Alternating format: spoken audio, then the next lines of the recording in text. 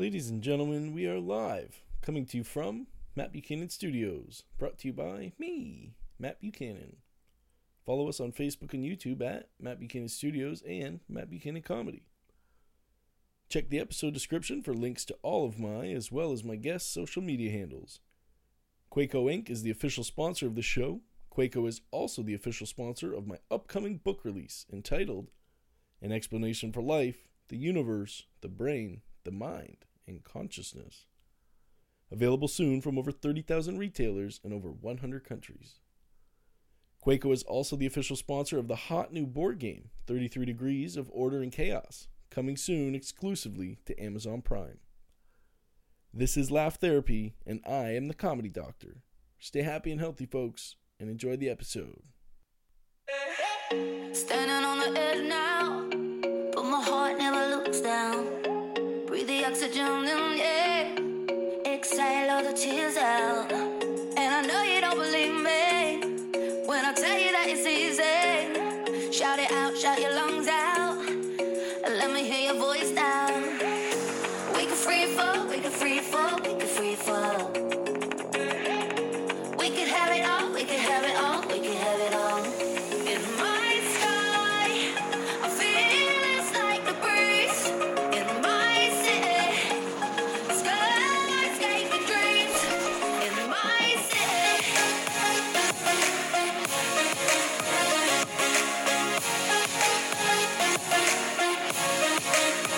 In my city.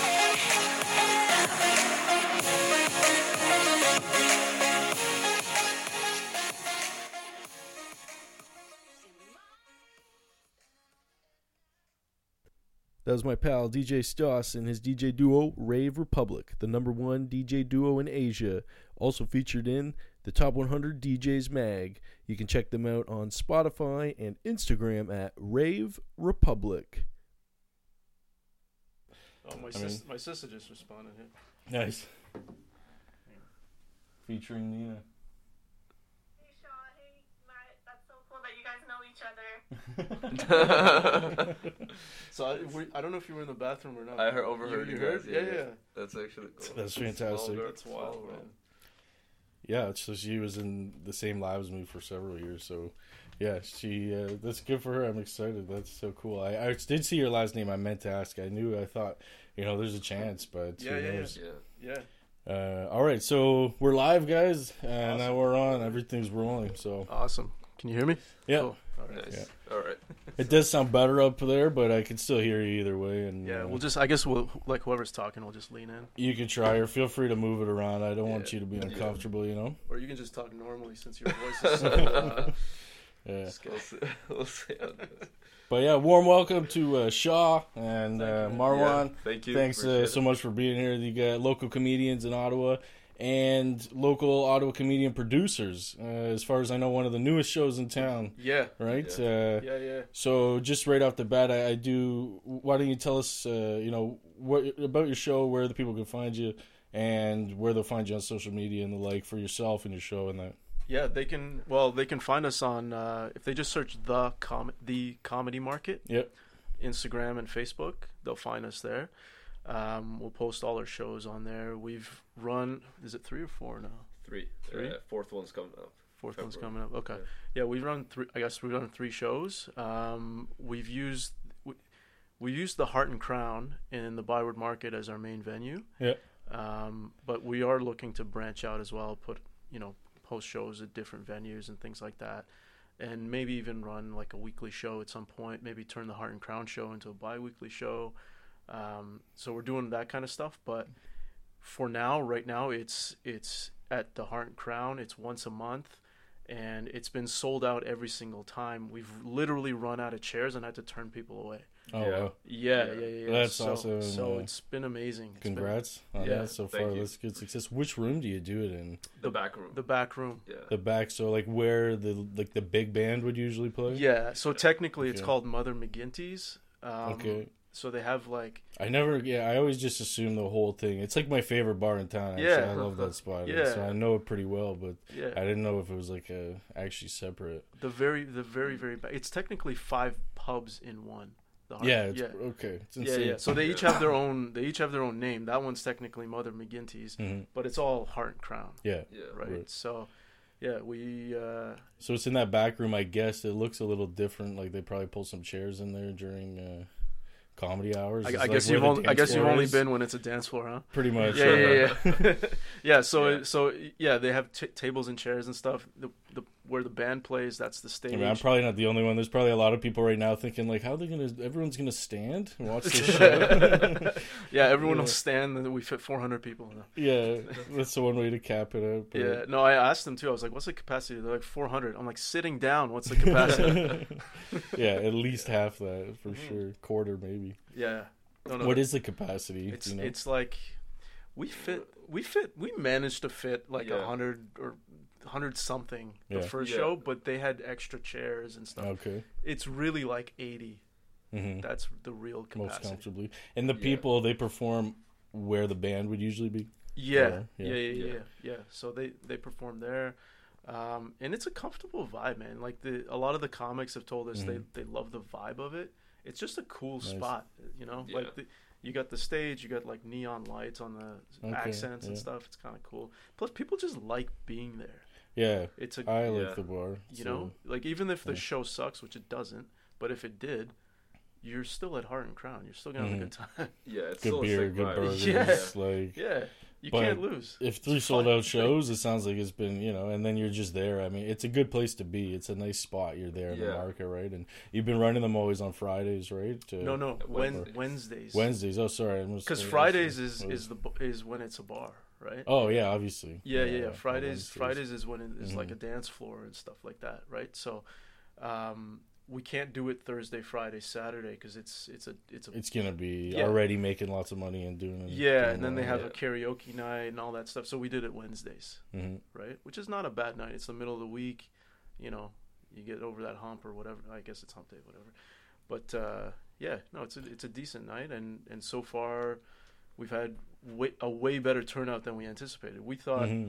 You know, they said if you can get 30 people in here, we'd be impressed, and we've packed it. So we've more than doubled that. That's awesome. What was your strategy moving into that? Like, did you have to put in a lot of effort into getting people in, or was it regular patrons? Talk about that. No, it's a lot of effort. We had to put a lot of effort, like especially that first show. Can you pull it in a bit, maybe, if you want now? It's especially that first show. It's like that's when you have the most pressure. You're just like, okay. How are we gonna pack the room? That was November, right? Yeah. November was the first one. So we're telling people on our network. We're using Facebook ads, Kijiji ads. We tried making a post in like Ottawa Citizen. I don't even know if that ended up going through or not. We're just trying out all these different kind of avenues. We're doing Instagram as well. So we're pouring a lot of money in all these different channels, and it was really tough just because it was like we've never tested out any of these ads before. So we were like, okay, that's a bit of an experiment in itself, right? Yeah, exactly. So we weren't exactly sure what to expect, and we were hoping for like 30 to 40 as well. Like the venue was like, if you can that's bring a good, 30. and if you get 30, 40, that is a decent show already. That's a good turnout for a show. It doesn't matter what it is. So if you get anything more, that's a bonus anyways, right? In terms of for the comedians, you know, more generally I think comics would agree that the more people in the show, the better. Just bigger laughs, you know, makes it a little easier for you. Like we initially. Oh shit! Sorry, man. We initially thought that it was gonna be 20, 30 people, and we would go up and like try out new material or something, right? And then it ended up selling out and stuff, and we're like, oh, okay, we can't do that. Now we gotta put on a good show. Your shit, like we can't just mess around, right? I was gonna ask more about that, but before back to the social media stuff that you're doing, because I think it's useful for other people who are doing similar things or trying to advertise their own stuff. I've been trying to do this as well. I put out some Facebook advertisements and some Instagram advertisements, not for a show that I'm producing. I will be doing that extensively for this eventually, but just for my own comedy and just putting my own videos out there and that sort of thing, popularizing and when I'm doing shows or when I'm going to be on or something. But so to that end, I wanted to know, like, what was your experience with that? did it work as well as you hoped? The type of reach, organic reach, all that kind of thing that they provide on the back end that they tell you about. Was your strategy to target auto area, or did you do the comedy? Like, did you kind of tailor it with hashtags and that whole thing? Or I guess I can talk about that. Yeah, sure. Yeah, because I mainly did the ads because I'm in real estate, right? That's my day job. So I'm a real estate agent, and a lot of our leads come in through online advertising, right? So I had a lot of experience with Facebook ads and with Google ads and all this kind of stuff.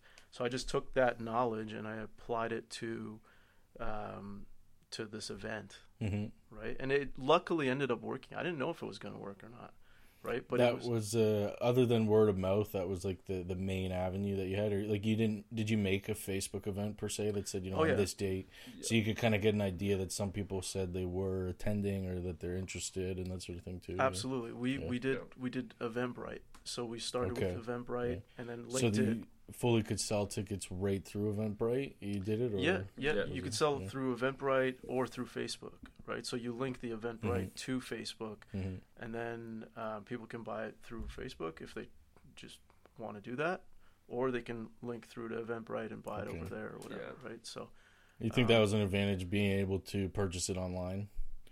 Absolutely. Definitely. Most of our ticket sales were online, so like we so it already pre-sold. Yeah, we almost sell out online. There's only I imagine there must be a big point, a big selling point in this day and age. If you could sell online, you're gonna probably be a lot more successful. It just because you can get people to commit to stuff already, and then they put it in their calendar. It's they bring their friends and all that kind of stuff. So, now, because a lot of the tickets are selling online, the audiences tend to be younger, right? Like if you go to a comedy club, like we've done shows at Absolute where it's been like 99% old people. Yeah. Whereas our shows are like mostly under 30, I guess. Yeah. Right. Around, I would say 19 to 35 is the most. Yeah. Most of what we target. Does that seem to be same? What you see in the demographics on the back end of the advertisement, that too, like where it tells you you seem to be getting a lot of males, females. But the thing is, it's mainly like the age. Males and females are pretty evenly dispersed. Some shows it'll be slightly more female, some shows it'll be slightly more male, but it's pretty even. It's the age that you see a huge discrepancy, and the 25 to 34 is the biggest demographic. But I think that's just because that's the demographic that's more comfortable with doing stuff online. Yeah. Right? Whereas, someone who's 65, can they even turn a computer on? I don't know. And I think it makes more sense for those, they think in a more old school way. If I'm 65 years old and I enjoy comedy, when I think about that, I think about the comedy, clubs. So I'm thinking about Absolute. I'm thinking about Yuck Yuck. So if I go out, I'm probably going to go there. I'm not thinking, well, maybe I should Google and see what new shows are in town. And now that I'm aware of what's there, and actually, I heard about that show on Instagram. They didn't hear about anything on Instagram. So they don't have Instagram. Exactly. So that kind of makes sense, right? They're thinking that old school. So take us from when. So the first one was in November. Up until what point? Was it like July, August? Like when were you starting to plan for the November one? Did it all happen quickly, or was it a big? Were you really working up to it? September, right? Yeah, we started planning on September, and since then it was we started with first of all the branding. Once we got the venue, it was just figuring out what the branding is going to be. We figured out with okay. Why don't you go to actually talk about that? It'd be interesting too, how you approach the venue and. Yeah, sure. So me and Shaw both approached the venue. We were approaching a couple of different venues in the market, and we talked to a couple of different ones. There was an Italian restaurant, and a lot of them seemed pretty interested in actually doing a comedy show. But we were it would be really interesting to see what Heart of Crowd's experience is with comedy shows. So we went to talk to them, and they've never done a comedy show. It's kind of surprising because they've been successful bar for a long time. Maybe it's because they are always profitable bar that they haven't had to look for look for stuff. They're already making money. Actually, when I was talking to Ken last week, he was talking about how it seems because he's out in Carleton Place, he does a show out there, and he was saying some of these people approach him when it seems like their business is starting to fail because they're looking for like, oh, I need something new. I need to bring in customers and bring in money. Whereas like I guess they're probably gravy. Yeah, they don't care at all. Yeah. They don't. It's mainly us doing the doing everything, right? Like Yeah, they don't really exactly. help out at all. They just supply the venue. They and just supply the venue, food, and that's drinks, it. all that. That's all that it, stuff, right? We're like some of the comics. They ask us, hey, you know, are they doing this? Or no, they're not doing anything. Mhm. It's all us, right? Yeah. Like we put all the money into it and all that stuff. They literally don't care at all. So you got them as a venue, and it's not necessarily an exclusive deal that you are able to, if you want to produce shows with other places, you could. Like that sounded like what you're saying. Like your hope is not just to no. focus We on- wouldn't you wanna sign branch anything out. exclusive Yeah. to limit ourselves that way, right? Mhm. The whole point of this has never been to like prop up Heart and Crown. It's just been to provide more stage time. Exactly. That's the Yeah. whole point. Yeah. I remember seeing that on your first post that you guys made. Like that was the excitement, right? The excitement was we got a new venue. This is like look what we got going on. And actually, there's something else I liked about what you guys do with your show. And some of the shows do it, not all of them do. But you had listed, I believe, like who was on the show, right? Yeah, And yeah. So that's kind of like available and known. And I think I saw that like on Eventbrite. So when you go, and to Yeah, some people.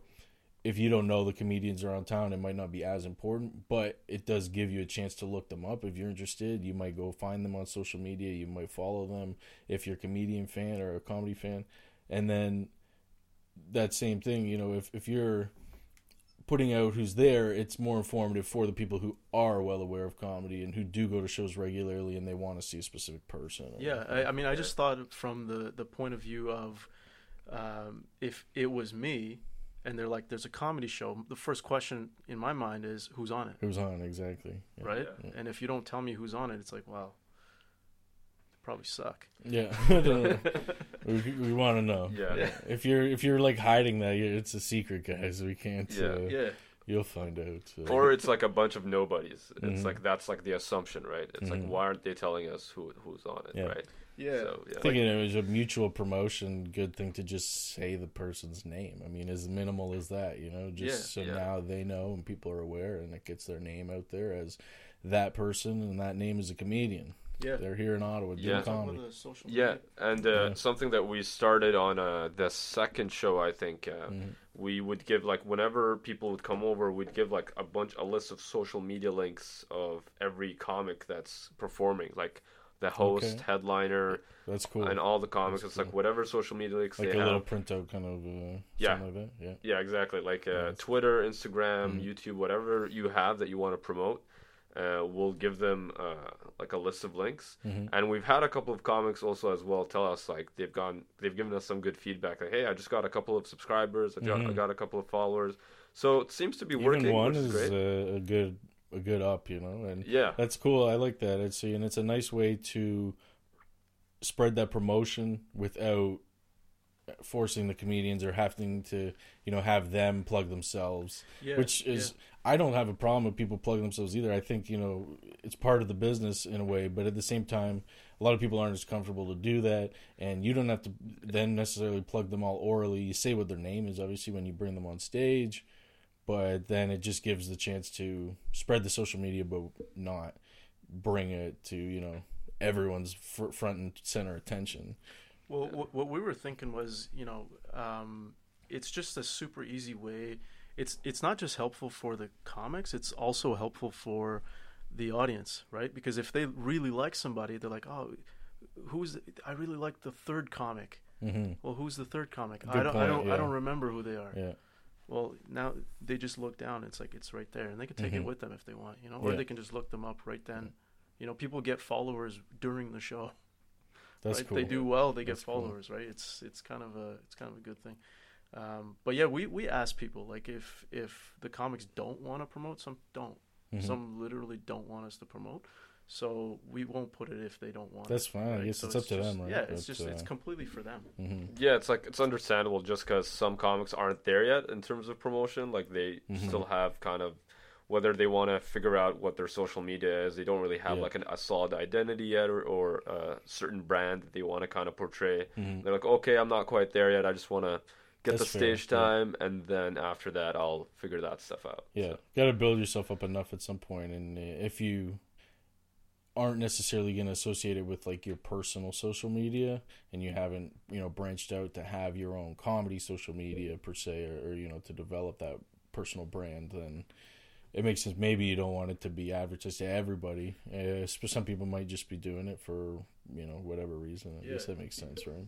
Like for me, I'm in real estate, right? So I have to portray one sort of image for real estate. Yeah. I didn't necessarily want that to bleed into comedy or vice versa. Yeah, you're telling me. Yeah, right. So I had to sort of sit back and think like, okay, how do I even promote myself without screwing myself on the other side of things, right? Especially if I say something that offends somebody on stage or something like that. For a while, I was talking about people having kids and stuff like that. So obviously, anyone who's a parent, they're going to be clients, right? But then they might hear a joke and be like, oh, well, this guy's a dick. Yeah. Right? Yeah.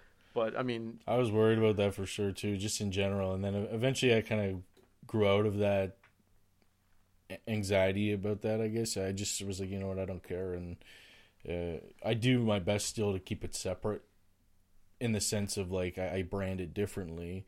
And the way I am doing that, I do my best to do that. But at the same time, when you're on stage, you're doing that. But I definitely was concerned about that at one point. Like, what if I'm doing or saying something up here? But then I thought about it. I was like, you know what? I'm never saying anything that's, like, so bad that I should be, fired for it or something. It's never anything that bad. Like, I might say offside shit. That's part of comedy, and it's going to be funny. But it's never that bad. You know what I mean? Like, and if you really thought it was that bad, then fuck yourself. So it doesn't matter. Yeah, like, same deal with me. Like, I've always said this to the guys, like, I'm not in this to have something huge or controversial to say. Like, I'm just here to make people laugh. Mm-hmm. And if there is something where, a couple of people come up to me later, it's like, oh, I didn't like that you said that, I'll actually think about it. I'll be like, okay, that's some material that I need to work on. Mm-hmm. Like, I'm not here to make people have a bad day. Yeah. Like, it's like they're coming to a comedy show to kind of forget about the shitty stuff that's happening outside the world. So I'm not here to remind them of that. The audience makes the choice at the end of the day. They're the ones who tell us what is funny or what isn't funny. I might think it's funny, but if people don't laugh, I guess it's not, right? And you hope it is. But I tend to focus my jokes enough on stuff that I think is just inherently funny. Like, by the time I get on stage, the stuff that I'm telling, unless it's like brand new stuff, I hope that it's stuff that it's so inherently funny, people are bound to laugh. Like, it's almost like they have to, that's how I try to approach it, which is clearly doesn't always go that way, but it makes you, like, at least, and then I'm not just doing, like, shock stuff and, something that would be so offensive, or I try to think it through enough. I'm thoughtful about it, I suppose. Plus, the other thing, too, is, like, if your joke is funny enough, even the people that are targeted, sometimes they just can't deny it, right? Exactly. Like I've got a Catholic joke, and then I have Catholics in the show that come up to me after, and they're like, "Yo, that Catholic joke was hilarious." And then I ask them, I'm like, "Is it offensive?" And they're like, "No." So it's a good joke. That's good feedback, right? Yeah. That's nice that people do that. Yeah, but I was always worried about just in general, before starting comedy. I was like, I don't know if this is gonna. Mm-hmm. Could it? Yeah, what could happen? Yeah, exactly. Mm-hmm. But now I'm more comfortable with it. Like, I tell people at the office now, I'm like, I run a comedy show, whatever. I don't really care anymore. Mm-hmm. So it's fine, I think. And you tell everybody, right? Yeah, like, pretty much tell everybody that I do comedy. Like, I'm a product designer, and like I do freelancing occasionally, and so I was a little bit hesitant on the whole, like, mixing comedy and my network kind of thing, but now I just tell lots of people in my network to be like, oh, hey, I'm doing a comedy show. Mm-hmm. It's going to be a lot of dick jokes, so it's not going to be the professional version of me. It's going to be a more looser version of myself. What about your girlfriend, though? Like, your ex? Well, somebody leave you over comedy, right? So speaking of my ex, I actually had, when I first started, I had this whole bit about my ex, and I would just basically be making fun of her. And in the beginning, when I first started, it was like getting lots of laughs, and especially my first show. So our first show, both of us, was at Yuck Yucks, the New Talent Showcase. Yeah. When was that? Like last year sometime? Yeah, for me, March 20 last year. For you? Yeah, it was, for me, it was March 6, 2019. Nice. I wish I remembered the exact date. My first show was also at Yuck Yucks, probably the exact same stage in that basement there, but it was like 2013 sometime. Don't remember what the day was. I'd have to go back and look at it, but 2015? 2013. Oh, 2013. Yeah, and maybe 2012. I honestly can't remember now. It seems so long ago, But yeah, so I had this whole bit about my ex, and the first show it killed. People were loving it. Then I did it a second time, a third time, a fourth time, and it was bombing like every single time. So I had to like really think that one through and be like, okay, what is it exactly that it worked the first time? Why isn't it working again? And I had to basically rewrite the whole bit and make it a lot less kind of mean. It was just too mean, I guess, and it was jokes, and she enjoyed it too. She thought it was funny, but eventually, there's possibly there's a line between like funny and mean, I guess, or like funny mean. I think in the first show she was in the crowd, so you're like. The crowd was like, oh, and then you're like, she's actually right there. Right? And then she wasn't in the crowd the other shows. So, that's true. I think that actually probably made a difference. Made a huge difference because basically I had this whole bit where I'm making fun of my ex and, people are laughing. And then for the first show, I actually point her out as in like, she's actually here listening to me make fun of her. And it got like the biggest laugh out of all my jokes. The other shows, she was not there. So I think because of that, people are like, yo, that's just mean. And I'm like, okay, fair enough. And that's when I had to rework it. And that bit now is still one of my strongest bits, but it's the reworked version of that. So. Yes, the dedication to a bit and keeping it, bringing it back and refining it. That's what's up. Well, we also do round tables where we sit down and work on each other's jokes. Nice, yeah. Right? Because sometimes it's you're too close to a joke and you can't see the blind spots, right? So we'll be like, okay, how do I... I had one joke where we sat down and we literally just moved one word around, and the other guys were like, oh yeah, that's better. It makes a big improvement. Honestly, it can. Or inserting a pause at the right time with the littlest thing. That's good. It sounds like a lot more people lately are doing writing groups and stuff, and we try to do them here and there too. And when we need to workshop some stuff, is nice. And it's almost like an open mic, right? Because you're getting some feedback. You're getting a chance to tweak a joke, and I guess that's what an open mic is for, right? So because right now the whole reason we started the show was because we didn't see enough stage time compared to what I would listen to in interviews from comics in New York or how often Toronto. You need to be out there. Yeah, they're they would ask them, and they're like I don't know, maybe 4 or 5 times a night, and I'm like, what the fuck? 4 or 5 times a night? It's wild. How? Yeah, there was just no time. I know exactly. We're definitely blessed with time now, and this has come up regularly over the podcast. Is that before, when I first started comedy, there wasn't many indie show options. There was a couple maybe. Ken's has been going on for a long time, but you got a little bit of a drive out for it. There wasn't much right here in the city. There was Yuck Yucks. Yeah. There was a point when there was a second Yuck Yucks too that was right across from across Absolute. The street. Yeah, and so they had that one, and they had shows regular, but mostly only weekend shows there.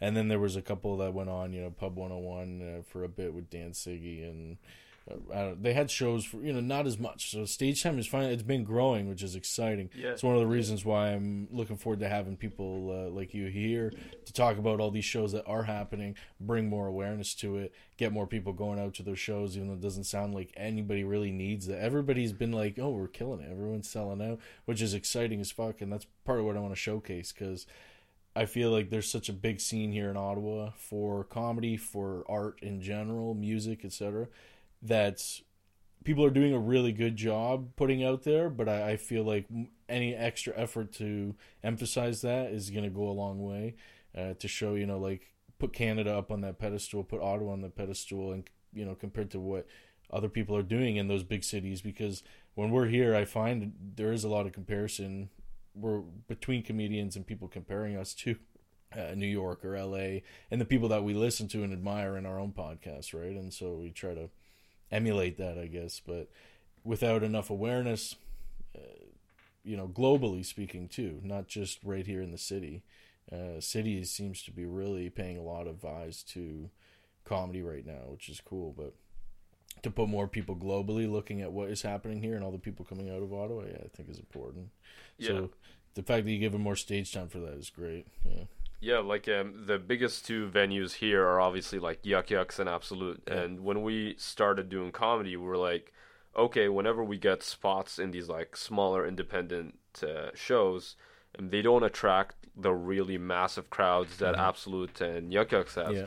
So we realized, okay, this is a problem because, especially when you first start out, you're not getting as many spots in Absolute and Yuck Yucks. You're still starting out. You got to work on your material.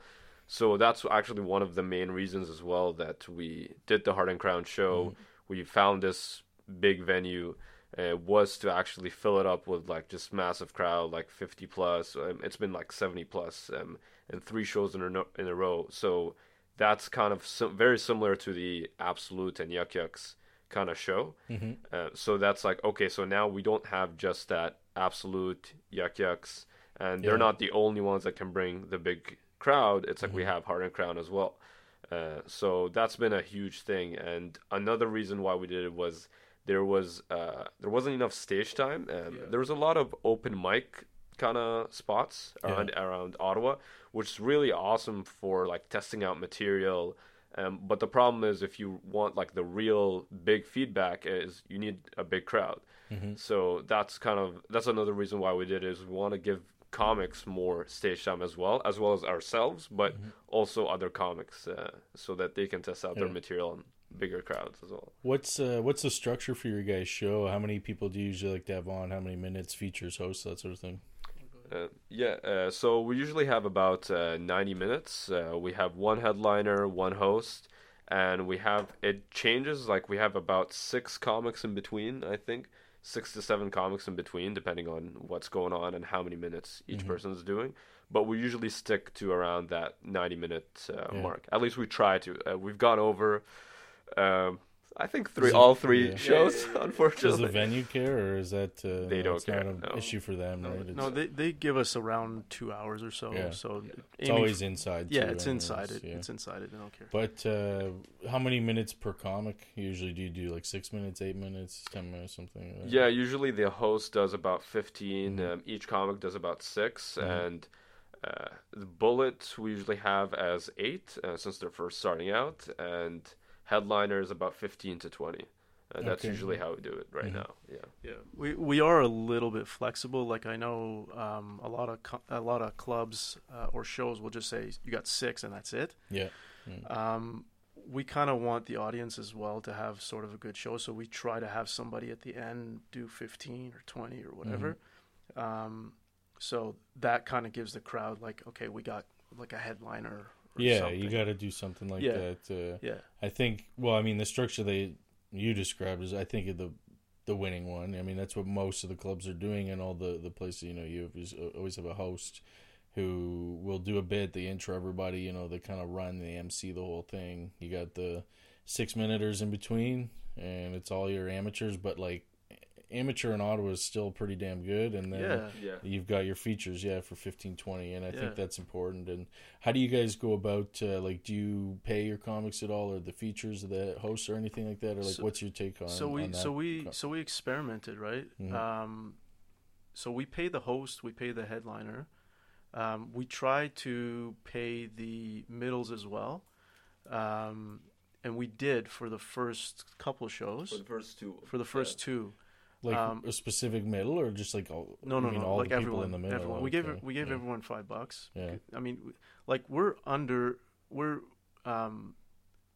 not making money on the show. Yeah. We're spending money on the show. That seems to be the case for everybody. So we hope to break even eventually, and then what our hope was that we can make a little bit extra money per show, so that we can take that and use it for the advertising for the next show. Yeah. That's our hope, but right now we're not there yet. So unfortunately, we had to try to save some costs somewhere, and really like $5 is nothing, right? So we took that, and then that's like an extra $30 that we could put into the advertisement and stuff like that. So At the end of the day, the point of it is not to make $5. It's to get stage time at a good venue, right?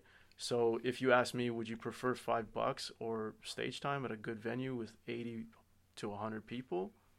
I'd take the stage time, right? Yeah, me too, man. Yeah. Me too. I think for myself and everybody that I've talked to, this seems to be the case, you know, and I've said this before, but it's a market thing too. There is more comedians than there is stage time. There's not enough stage time. Supply, demand. People are going to be willing to come out and do shows for stage time without compensation. But that being said, I think it's important that you do, and so far everyone else I've talked to has a model where they do have some sort of payment for the host and for the feature, because that's the next step. That's the acknowledgement that they are a paid comedian, that they're a professional comedian. And I think there's a growing number of those in Ottawa too, but without that, you know, there wouldn't be that next step up. And because the clubs do this as well, it's important, I think, that the indie shows can offer something like that, and that's kind of what helps you guys keep your place in that scene, you know. We were hoping to pay everybody. Like, that was our hope. It's definitely the, you know, it's There's a nice the money's sound not to it. there, right? Like, sounds nice. Yeah, like if we can get the money to be there, we'll go back to paying it. That's too bad. From the other people I've talked to, it seems to be a theme that everyone has said, you know, if the venue doesn't like back you enough, that it will be hard to have a successful show. The numbers don't work, especially the ticket prices are very, very low, right? It's like $5. It's $5 right now. Yeah. A lot of people told us to increase the price, but I mean, I don't know. That's also the standard around town. You know, the standard around town is $5 for amateur shows. If you were producing something and you actually were bringing in somebody, you could maybe go up like a bit, but still at that point, you know, for an indie show, it would be hard to go up much. You know, 10 would be like a max probably. I mean, I don't want to like shoot ourselves in the foot and try to charge 10 and then have 10 people at the show. Yeah. You know, so. But it's I don't know. It's a weird trade-off, because you look at Heart and Crown. I'm pretty sure on the weekend you pay $7 just to walk through the door, right? Like just to get in. Or is it a $5 cover? Yeah. Figured it was 5 or 10. I thought I'd split the difference with 7. You know, and often like you'll pay at the side door and then, you know, just give them more and get in. But yeah, I think it's side door is like $20. Yeah. Just I go there every now and then. I've been there a few times too. It's like no, it's not. That doesn't happen. Yeah, you can't actually do that, guys. Oh yeah, right. Yeah, we don't. That's not a real thing. Yeah. No, it's $1,000 at the side door. Bring it and tell them. Yeah. Yeah, but in terms of compensation, one thing that we have been doing consistently is we have a photographer on the show that's been taking like professional photos of like of the comics while they're up, and they can try to use that for promotion or whenever they want to use that in their social media. I mean, like, I know that a lot of comics don't have like that professional pic because I'll see their kind of like profile pictures and whatnot, and I'll be like, oh, okay, like, we can definitely help out with that. So I know it's a small thing, but like, that's one of the things that we can try to do. And I think when we first started, before we even did show number 1, we were like, okay, like, so host like maybe $30, headliner maybe 25, and then everyone 10. Yeah, I think that sounds good. And then once we actually saw the real numbers, we were like, yeah, we're gonna lose for like a long time if we keep at that number. So we actually had to like cut it somewhere. So it's actually so some of the music producers too, and like I mean like producers of small shows like this, where you go into like House of Targ or something and you're gonna watch a punk show there, a metal show, and then it's the same question happens there. You're charging $5, $10 at the door. Some of those shows you can get to charge a bit more, $10, $15 if it's decent bands.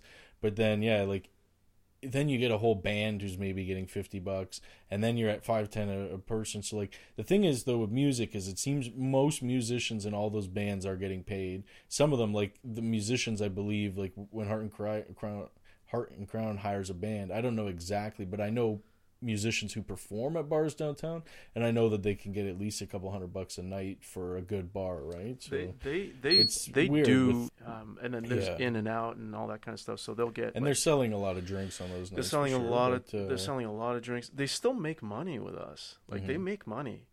if they just even chipped in a little bit, we could pay everybody. We could get the complimentary drinks, and then the show would be awesome for the comics too. But as it stands right now with the setup that we have, it's mainly just, we can offer them stage time in front of a real crowd. And if they think $5 is more valuable, then I'm sorry, but I don't know. I think what you guys are doing is exactly what most people expect at this point, and it seems to be the norm. Yeah. Right about. Well, there's a few comics that make a fuss, but whatever. Yeah. It is what it is. But we're not trying to exploit anybody. We're trying to just get more stage time. That's what we're trying to do. Like we're losing money on this. So you had the three shows now. We're not making money, man. When's the next one? We're still trying to confirm the date, but it should be 19th. the 19th of February. Yeah. You guys do your sign up like the other shows right now, or like what's your sign up procedure? We posted on The Facebook. Yeah. We Auto try comedy to or- secure. Yes. Yeah. We try to secure the host and the headliner first, and then once we do that, then we fill in the rest of the spots. Cool. Yeah. Nice. With locals, like people who just sign up spots from auto comedy. Yeah. It's locals. Like we're not bringing in like Dave Chappelle or anything. Can't afford him. One day. Yeah. Yeah. That guy's, I don't think anyone can afford him these days.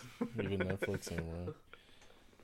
Nice. So, you'd say the venues had a good experience overall too, but they're not overly invested at this point, it seems. But you guys are still going to keep growing it there. We're hoping as much after a as few possible, months. and, We're hoping after a few months, like we can sit down with them and be like, look, we've done it for a few months here. We're consistently packing the place. Help us out a little bit so we can provide a better experience for the talent. Get a cut of drink sales or something. That's like at that, least, or, that's like at least you can get, they did it for the first show, and I think it's kind of a dick move to take it away, but they should bring it back. I think. Yeah. It's out of our hands. Like some people get mad at us, but it's not us, man. Yeah, and I mean, if you guys are doing your best and people are they're gonna come and do your show, then just like be polite and you're on your show. Everyone just have a good time. Come out and do some comedy, and you fill up the. Everyone's got to play their part. Like that's. I've really enjoyed talking to all the people who are producing shows to understand, how much effort does have to go into it. So much effort, man. For the last show, I spent 40 hours that month working on it. Like it's an insane amount. Most of the time was on the marketing, advertising, promoting, all that stuff. There's a lot of little stuff too that we don't think about. Yeah, it's a lot of little things come up just while you're doing it. Like you need to have kind of have like we started having like a checklist of things that we need to do right before the show, things that we need to do like on the day of the show. Smart. And sometimes we'll miss a few things and we're like, okay, we need to be better next time. Like we had some technical issues with the mic in our third show, and we didn't figure out how to solve it until after. And it's like there's all these little problems that kind of come up. Yeah. And you don't really expect them because you don't really deal with them if you're just like a comic and you're used to going up, you do your stage time, and then you leave, and it's like, you shake hands and you leave. You expect you get on stage and there'll be a working mic, and that's about it. That's what you hope for, right? You need a mic and, get the AV. I was having, today when I was setting up, I had some trouble with one of the headphones. I can't remember which one it was even now. It was the aux cords. I went through a bunch of aux cords trying to figure out what the hell was going on, and like, I was just pissed because I was like, I know, like, I've tested all the audio, all this stuff a bunch, but things like that go wrong. It's just part of doing that extra when you got that AV, you got to set up. Who does that? You guys? Did you have to buy your own equipment, or does the bar supply it for you guys? Like, do they already have their own stuff? Or some of the stuff that we had to buy, like a video camera, mic stand, the mic, the actual mic. They have the lighting. They have the stage. Obviously, they have the lighting equipment kind of thing. That's the stuff that's provided. They're also nice enough to provide us with like 2 waiters or waitresses to kind of help out and get everyone drinks and food, which is great. But pretty much everything else, like when it comes to video camera, mic stand, audio recorders and whatnot, like photographer, like that's all us. Like they don't provide that. So, like I actually did purchase lights and like a mixer and stuff, because at the time we didn't know if we were gonna have a venue that had that stuff.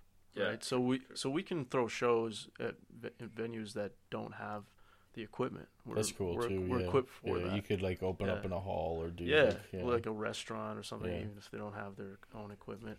Like this is the same deal here, right? Like you had to go through all this like headache to set this up. Yeah. All we do is just show up and talk.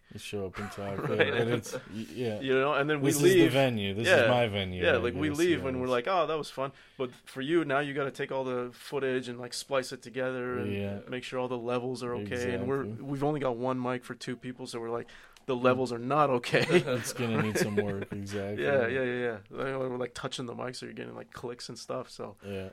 I mean, it's gonna be a headache for you. Like that's it's all part of that process. Yeah, that's what it's like for us producing. Like you were saying too, like now I've also had to come up with my own like procedures, checklists, organizing this and that, the paperwork, and just it's a lot of behind the scenes. And I don't know. I hope that by talking about it and like being able to have these discussions, that it makes it a little easier for whoever's coming next, or a little more of the behind the scenes for the other comedians who are actually coming on the shows and stuff. And also to get to know the people who are doing it, what you guys are all about, and your own comedy and stuff like that. And you mentioned too that like you guys, so did you perform on all of your shows? Yeah. That's the point. Exactly. Right? That's the fucking point, is to get stage time. Out there. Yeah. And otherwise, you you try to book yourselves at other shows around town as well too, or? Yeah, I mean, it's a little tough, but we try to get on as many shows. You do the regular mail-ins or whatnot for like the club shows and absolutely. We try as much as we can. You guys live right in town around here, or like in Ottawa? Yeah, city. Downtown, both of us. Okay, nice. Yeah, we're lucky to both be in downtown because it's way easier to go to all these different venues. Like there's like Live on Elgin, there's Meows That's Hot. Those are both open mic venues, which are really sick. And there's Absolute Comedy, which is like off Preston. And there's Yucks. It's all Just most of it is Elgin. pretty central. But if we lived in like I don't know Barhaven, Orleans, or even like Brockville or something like that, like it would be very, very tough to just go to all these different venues pretty regularly. So there's a couple comics who live like an hour out of town, and they're on all the shows, and they're driving like an hour in, hour out. That's amazing. It's tough, the man. Dedication. I mean, there's a difference. It's a trade-off, right? I like the idea of being able to be out there every night, or like 4 or 5 nights a week if I could. But I'm lucky if I get to do a few a month at this point. Just between the biggest thing is stage time. Is it there? And getting booked, and then I do have a day job, right, and so that takes up some time, and I'm trying to do this on the side. I totally respect the people who are just like going for it full time. Maybe one day I'm kind of just like riding it out. Like I enjoy what I'm doing. I really love the comedy, but it's not something I can put that much time into at this point. But for those people who do, and it shows for a lot of them. A lot of people have started even just last year are like killing it right now. So it's like for me personally, my main goal right now is like even though I joke around with the guys like, oh, let's get a Netflix special, we're ready, we got 6 minutes every fucking day this it's like that's the dream, man. That's the dream. Netflix special is like the dream, but the more realistic dream is like getting booked on a weekend at like Absolute Comedy or Yuck Yucks. Like for me, when that happens, that's gonna be kind of like that's like a big step. The steps, exactly. So and that's like a realistic, I feel like very realistic goal to have. And once I hit that, then I can think bigger. And it's like, okay, do I want to do Toronto? Do I want to do New York? And do you want to go through that whole thing, and kind of like see where things go?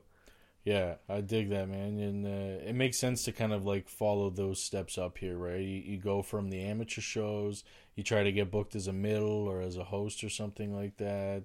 Yeah. Maybe you get a weekend spot, or like ideally you get to like the launching pad, like a Yuck Yucks launching pad, or you get to a Pro-Am at Absolute. Or you get a host spot at an indie show, or you get a feature at an indie show. That's the next good step. Like, but most of the people hosting and featuring indie shows start hosting and featuring or like something, doing the New Talent Showcase host or something, or so it does. There's kind of a logical progression to comedy. I've seen a lot of people successfully go through it, especially having started so long ago when I did, that a lot of those people who did stick with it are very successful now in doing comedy, which is cool. Like who? Can you drop some names? Yeah, they get a lot of publicity from me right now because I talk about them on every episode. But like Kyle Brownrigg in Toronto, Okay. you know, he was already doing really well by the time I was just starting. But like he was somebody I watched a lot. Adrian Kronk. Oh yeah, I remember seeing that guy when he still worked at Absolute. Fucking hilarious. He was one of my favorites. I really looked up to him as a comedian. Like I still do. I just don't see his comedy often because he's in Toronto now. So like each of them had made it enough to get out to Toronto. Jen LaBelle and what's her name? I don't know. There's a bunch that I could think of, but that were all like around that time that are still killing it now. That kept it going, and some that didn't. Matt Watson's another one. He was here for a long time, and then he was like doing a tour in Edinburgh and lived there for like 2 years and was doing like the Fringe Fest and all those shows for a long time. And he came back recently and he was featuring it. You're at Absolute like a few months ago again. He did but I don't know where he's at now. He's like, he was living in a van. I don't know. You might have seen him. He had the van. He's got like a couple hundred episodes out or something of just like him living in his van, Really? vlog show. This is Matt Watson. Matt Watson, yeah. Okay, because we got one of the guys in our crew that fucking lives in a van. Yeah. Oh, is he? Yes. What's his name? It's Joel Jacob. Joel, yeah. He has a bit about living in a van. Yeah, I remember. I've heard the bit. I hope to have him and Remy on. Yeah. Or I'm blanking right now, but having both of them on sometime soon too, because they also have like probably the next newest show. I don't know which one came first. They were close. I think theirs was September or October. No, they started before us, but okay. But we help each other out on That's those great. shows. Yeah. Like they sort of. Are you guys in that WhatsApp group? Yeah. With Joel and Rami in that? Yeah. Okay, yeah, I'm in that too. So no. What? Oh, Yeah. There's another one. Maybe another maybe there's one. another one. but- Okay, there's yeah, another no. one. We have our own. I haven't been Yeah. on it much lately. I didn't have time to check it much, but No, I know there's a bunch, Nice. but no, we Yeah. have our own, and like we talked about, in the summer, in the spring, late spring, early summer, we talked about running another show, whatever, and we talked about doing it in the market, like Yucks does Elgin and Little Italy, Absolute does Little Italy and Preston and all that stuff. And there was nothing really going on in the market, I don't think. There was a bunch of stuff going on in Centertown, but nothing really in the market. So now there is. Now we've got like there's like 2-3 shows in the market. yeah. And then hopefully, we start another one as well. But They seem to be on the same grind as you right now. Because I've talked to Rami more, so him and I randomly had met each other outside of comedy too. Was just out of my friend's house, and then he was there for a wing night, and it was just him, and I was like, oh, okay, these guys too, and then so we were kicking it there, and then randomly another night, and then we've had a few shows together now. We've been on Absolute at the same same time a couple times, and so I've got to just talk to him off the scene about the experience he's been having too, and trying to grow their show, and the amount of effort that it takes. And it seems that they're very much in the exact same boat, of they're trying to put money back into it, not making any money, but they're just reinvesting as much as possible, which is good. I think that's a mark of a good show. If you're not willing to reinvest in your own show when whatever you do make, then it won't turn out very you well. have to they go all out with their promos as well, and yeah, they made a cool video I saw recently. Yeah, they do videos and stuff, and again, with the shows, we help each other out. We always show up to their shows, and if they need a camera guy or whatever, we'll man the cameras or something like that. We'll help them with the seating arrangements or whatever. And then them too, they come over and they'll handle the door for a second if we have to run off somewhere or whatever, right? So we help each other out, and then we brainstorm stuff too. Okay, how do you do this? How do you do that? Or should we do it like this? Should we do it like that? And try to figure stuff out like that, So, yeah, and then the whole point of all of this shit is just more stage time. It's all about the comedy, and everything else is just it's transient. How were all your sets so far? Like between the two of you, the sets that you did at your own venue, did they always come off hot? How are you feeling on those nights? Like, were you more nervous because it was your own show, or less, or like how are you feeling? Way more. Yeah. Like for me, the first show in particular. Like, this is my show. We produced it, or do you even come out and say all that, or is that even a thing where are people aware that it's your show when they're there, like the regular patrons? Even, do you think?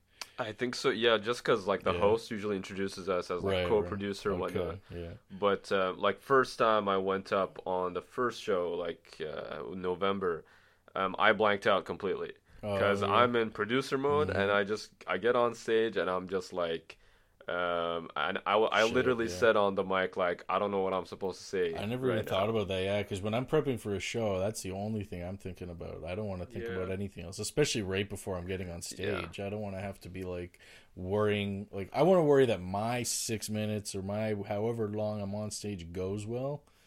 And that's it. Yeah, not that the whole show's gonna go well and everything is there. Yeah, no. The first show, I hosted it, and that was a huge mistake. I shouldn't have done that. It was like I was. Had you hosted before? No, and I just. But the thing is, it's not as easy. But see, we thought like maybe 20, 30 people would show up, not like 100 plus. That's true. Right, 100 plus show up, and I'm shitting my pants. And I remember getting some advice. They were like, okay, do some material, then do some crowd work, then talk about the show, get to know people, and then bring everybody on, right? I just fucking got into crowd work right off the bat. And there was like a troll in the crowd just giving me like nonsense answers. Oh, shit. And no one else could hear him, so I sounded like a dick talking to this guy because nothing made sense. You got to repeat it back to him. Yeah, it's the main trick in I know. hosting. Like I was hecklers. I didn't know anything, man. Quickest response to any heckler basically is just like repeat back to them the thing that they said to you, and then try to tag it or like make a joke off of it or something like that. I've heard that advice from somebody before. Yeah, I was so nervous I didn't even do that. I didn't even like repeat what he said. Totally acceptable response to feel. So we get hosts now. Yeah. So I'm not ready for that. It's a hard job too. It's different than doing comedy. I've talked at length to like Josh Williams about this and a couple of the other guys at Absolute there. You know how Kamar Babar and he the three of us we had a conversation one day about that, just about how hosting is its own skill outside of just doing stand-up too. Like, you have to be a stand-up comedian plus an MC while you're doing it. And so you were trying to be a stand-up comedian plus an MC plus a producer on one of your first tries, which is fucking good on you. 6 months in comedy. 6 months in. Hey man, I respect well, the other thing too is I took like a 4-month break during the summer. So it was really like 3 months in comedy. Yeah. So how did it go though? Did you feel like it went well once I got into material? Once I stopped doing the crowd work and got into material, it went fine. Once you're back on plan. Yeah. But and I bet for the rest of the comics, it was probably fine because they were just showing up like it's another show for them. Like, it's a new venue, but they're just another night for them to do a show. For them, it was fine. Yeah. It was the crowd was pretty hot as well, so it ended up going well. And then the third show that I did. When I did my set, it took a while for me to switch from producer brain to comic. Like, when I went up on stage, I was still in producer mode. I was still thinking about, making sure everything's running right, counting people's times and all that kind of stuff like that. I get on stage, and for the first like few seconds in my head, I'm like, oh yeah, I gotta do comedy. Yeah. What are my jokes? Man? Yeah. So because somebody had gone up there and like made fun of people for having like I look like jokes, and you guys all do it. I never did that. I never did those kind of jokes. And I was like, oh, let me try it. And then right before I go up, someone else made fun of people doing that, and I was like, fuck it, I'm still gonna try it. See. And then I did it, and it worked, and I hated that it worked because I was like, oh man, this is formulaic bullshit, but it works, and I'm like, God damn it, I wish it didn't, honestly, but it did. It sucks. Yeah. But I don't know, sometimes that's a good way to take into writing your own jokes is to find not necessarily a formula, but like you said, like the I look like jokes, like that's a thing. If you're as a comedian can write a good I look like joke, it's probably gonna be funny and it might work well. And it's a type of joke, like that is in its own way a type. You know, like I've said this before too, like I liked to write like anthropomorphizing jokes. I like to anthropomorphize animals into something human, and people like that. That's funny if you can do a good one. And so every so often you come up with a good joke but again, that's like a type of joke, you know. And, yeah, sure. So on the second show that we did, so the thing is that was the first show where I had a bunch of people from my professional network to actually come. Cool. So they've been seeing me in all these like networking events in like professional mode. You know, they've never seen me talk about like sex and dick jokes and all that. So I felt a lot of pressure to do really, really well. Not just okay, just really, really well. Because of that, just because it's like I don't want them to kind of like we'll go to like a networking event and I meet it up with them and it's like, oh hey Marwan, it's like he's the guy trying to be a comedian, he's not that good, but I'm gonna be supportive and sympathetic. So felt a lot of pressure, but it ended up going super well. It ended up killing, and after that, I was like getting a lot of compliments, felt like a celebrity for like a solid 5 minutes, and then I went back to my regular life. Yeah. But it was great. A bit of a high. Yeah. That's nice. And then second and third show was similar. Like both went super well, and you feel like a celebrity for a bit, and then it just goes away.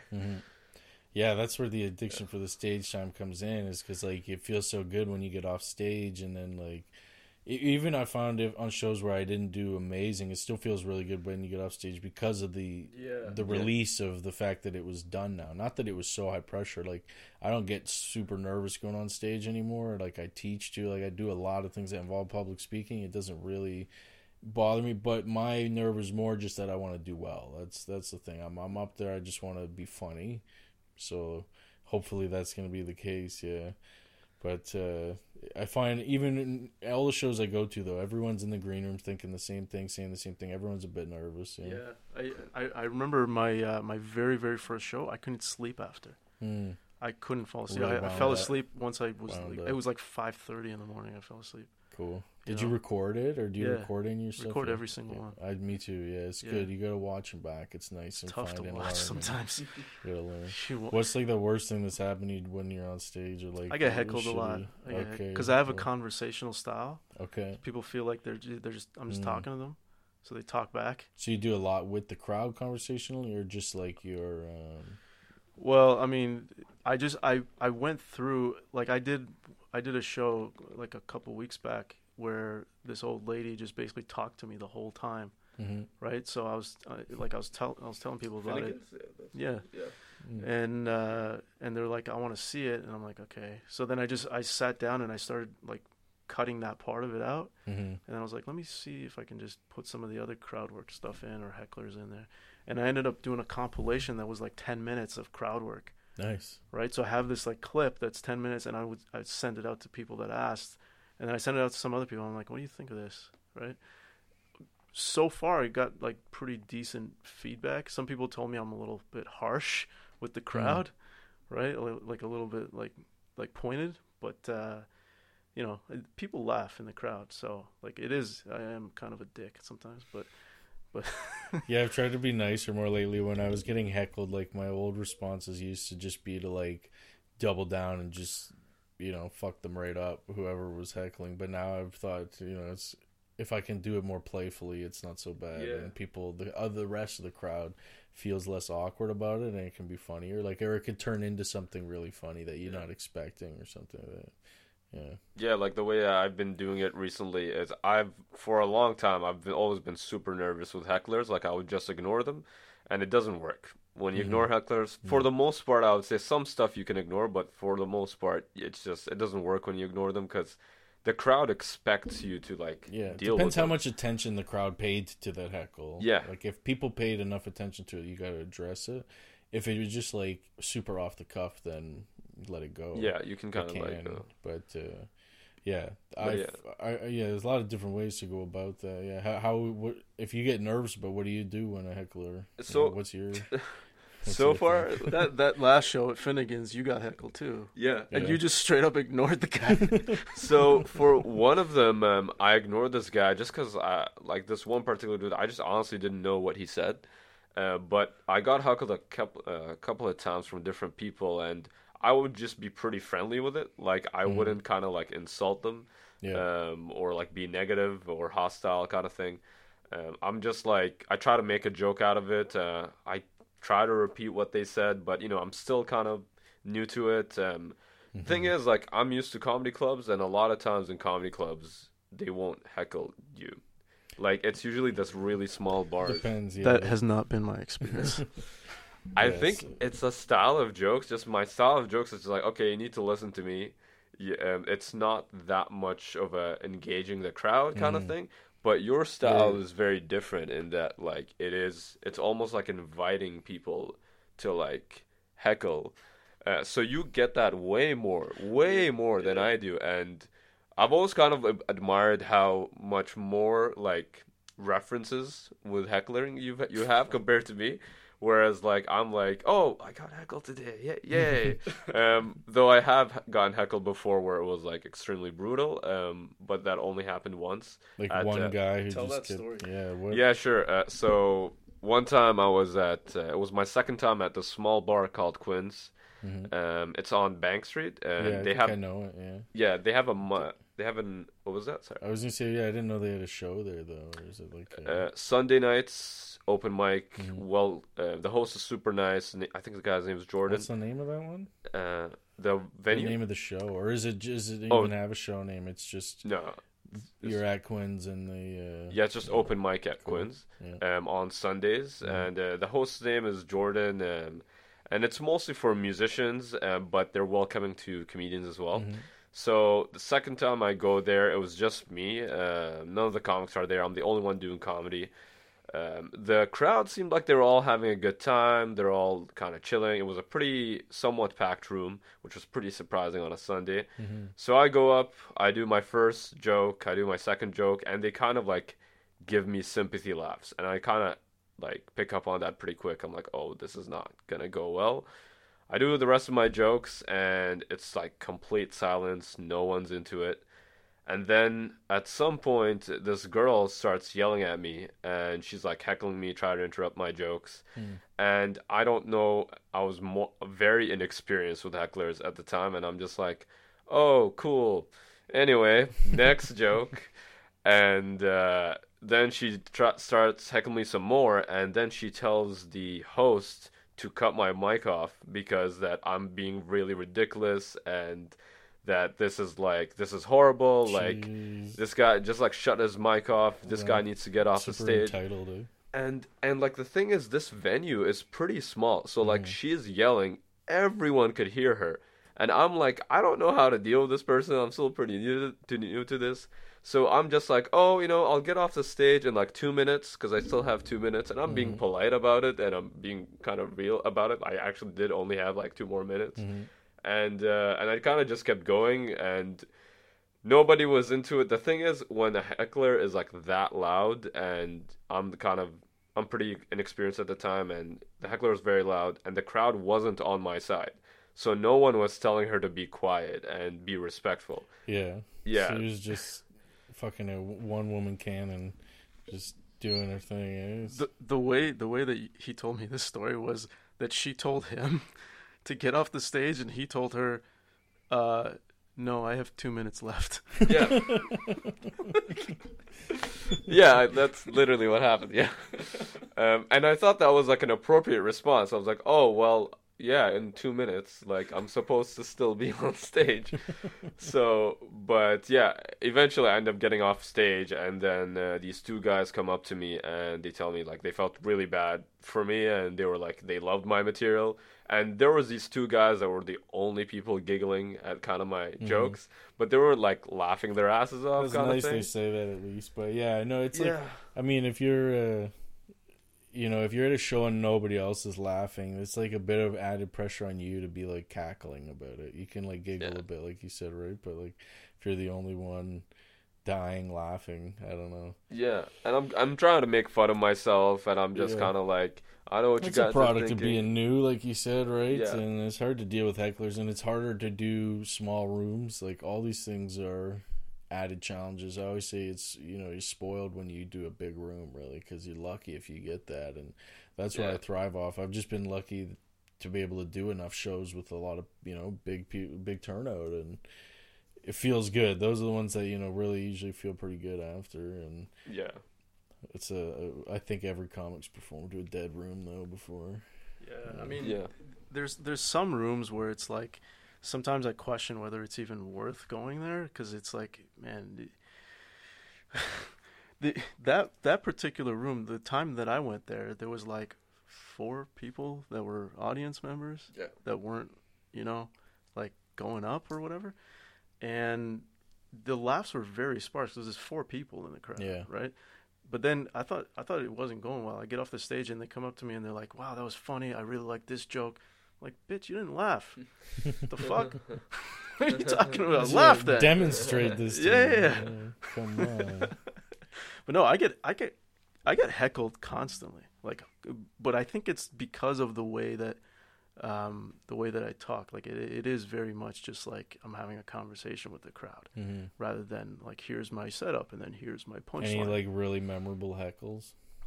Yeah, I mean, the lady at Finnegan's was pretty memorable. Where she started heckling me on like the second line of my first joke.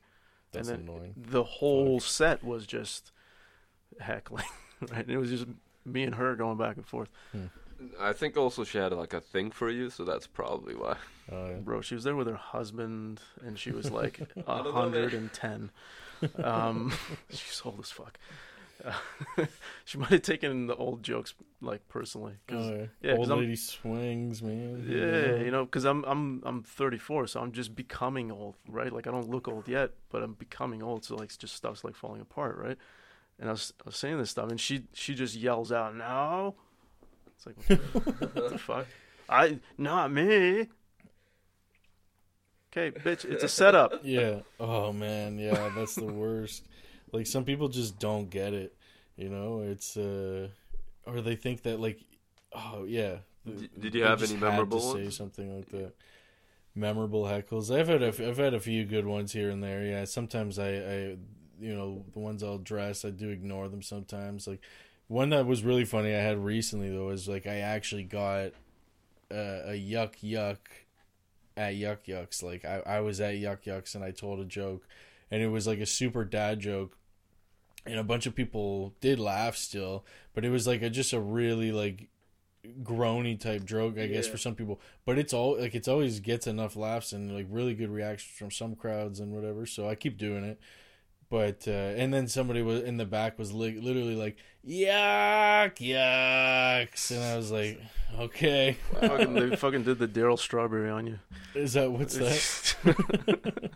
But yeah, they literally just yelled that, and like I got real excited because I thought that they were gonna like cheer something. Like that shit. That's basically what it was. Yeah. And then at the same time, some other guy was like 2 people heckled at that same point. So clearly it was a groany joke when I did it, when the way it came this time. And well, what was it? It was exactly, I remember what the guy said. I'm just trying to remember like how it tailed off the joke, but because I was making a joke about dead birds, and then the groan part about it at the very end. So I've already got the big laugh I want from the joke anyways. That's the whole punchline's over. I'm just tagging it at the end with something, and the tag at the end goes that it's like you know, I don't kill birds, like unless it's a flock of crows, because that's a murder.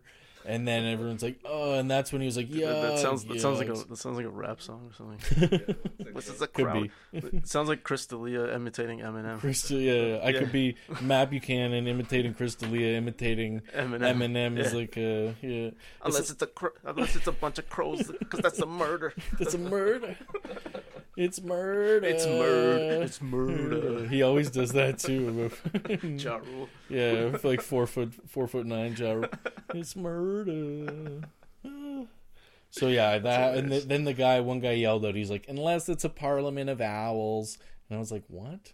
Because he said that to my bird joke. Because I guess I said, "Oh, I made the joke." Really, is just the wordplay of crows and it being a murder of crows, and then he's like, "Or a parliament of owls." Is that what a group of owls is called? I guess they're called a parliament of owls, and that's I didn't get what he said at the time, and so I just did what I said. I just repeated back to him. I was like, "What?"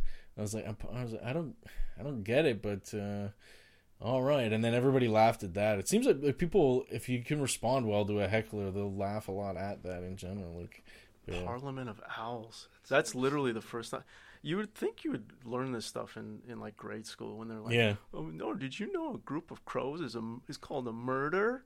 Like that's when you learn that It's like shit. an informational video from Ja Rule. I never heard. Yeah, like Ja Rule comes into class. Hi guys, I don't rep anymore. I just fucking. Probably fine if you just leave it there. Eh? It's Oh yeah. pick Okay. up. It seems to be picking up enough, at least for me. But Okay. Yeah. Well, I mean, I'm just leaning in. I don't know if yeah, you I want don't to. know.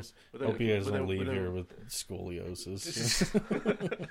Yeah, like sometimes what I'll do is I'll talk to hecklers, the people that heckled me after the show, and most times I would say they'll like feel bad for heckling me. They're like, "Oh, by the way, sorry for like heckling you," Oh, yeah. and I'm like, it's weird because it's like they'll tell me that they know that what they did, they shouldn't have like Yeah. Oh, interrupted hey, my joke. Don't talk then. But yeah, and I'm just like, wait, so you do know? Then why don't you? It's so weird. They just- want to be involved so bad. Yeah. They want to be up there. They want to be part of the show so bad. You know. Yeah, like Yeah. when I'm just watching comedy, when I'm in the crowd, right? I want to jump in all the time, but I control myself. I'm like, oh fuck, he could say this, he could say that, he could say this, he could say that. I don't fucking say anything because I know nobody's there to see me. They're there to see the person on stage, Exactly. right? You know Like- what? One of my favorite guys to watch with hecklers online lately. Have you heard of Drew Lynch? Yeah. He's the comedian. He's He's got the the guy with the stutter. Yeah. Oh yeah. Kills it though. I don't know. He posts a lot of them on his Instagram of like, it's a heckler or just somebody talking out at a show, and he's usually really nice about all of them, but it always turns into something amazing, like just the funniest things. And I don't know, he goes off from out of nowhere and he just runs with Yeah, it. He's very he's funny. pretty good with the hecklers. I find Andrew Schultz is pretty good with it, but I feel like he like probably baits people a lot into his like. Yeah, crowd I have a work. couple things like that, Yeah. like a couple jokes that are like crowd work jokes where I already like I know the outcome. You know what I mean? Yeah. I think that's another type of joke where you can write those into your set, and Yeah. even though it's a bit formulaic, but I have a few that work that even comedians, I mean amateur comedians, they didn't know or they had no idea, you know, and then until you see me do the same joke multiple times, you're like, oh, that's how he did that. Yeah. Oh, Like I found a lot of Steve Hofstadter's like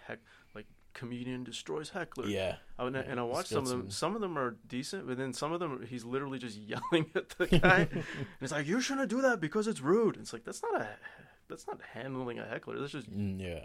that's lecturing a heckler. Yeah. Yeah. It's like The fuck? I don't know. I think those videos. I mean, he's really funny. He's dealt with good hecklers well, but I think it's like there was like a theme at that point where hecklers would come to him, and so sometimes he would just have kind of like with Jimmy Carr at this point.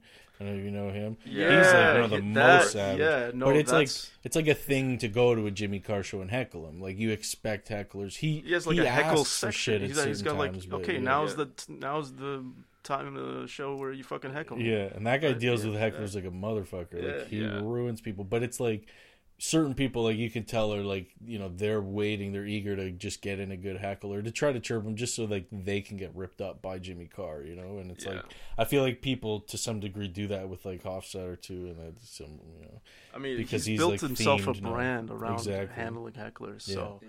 that's what I mean. like, if that's what you build yourself around, you're probably gonna invite it a little bit, Mm-hmm. right?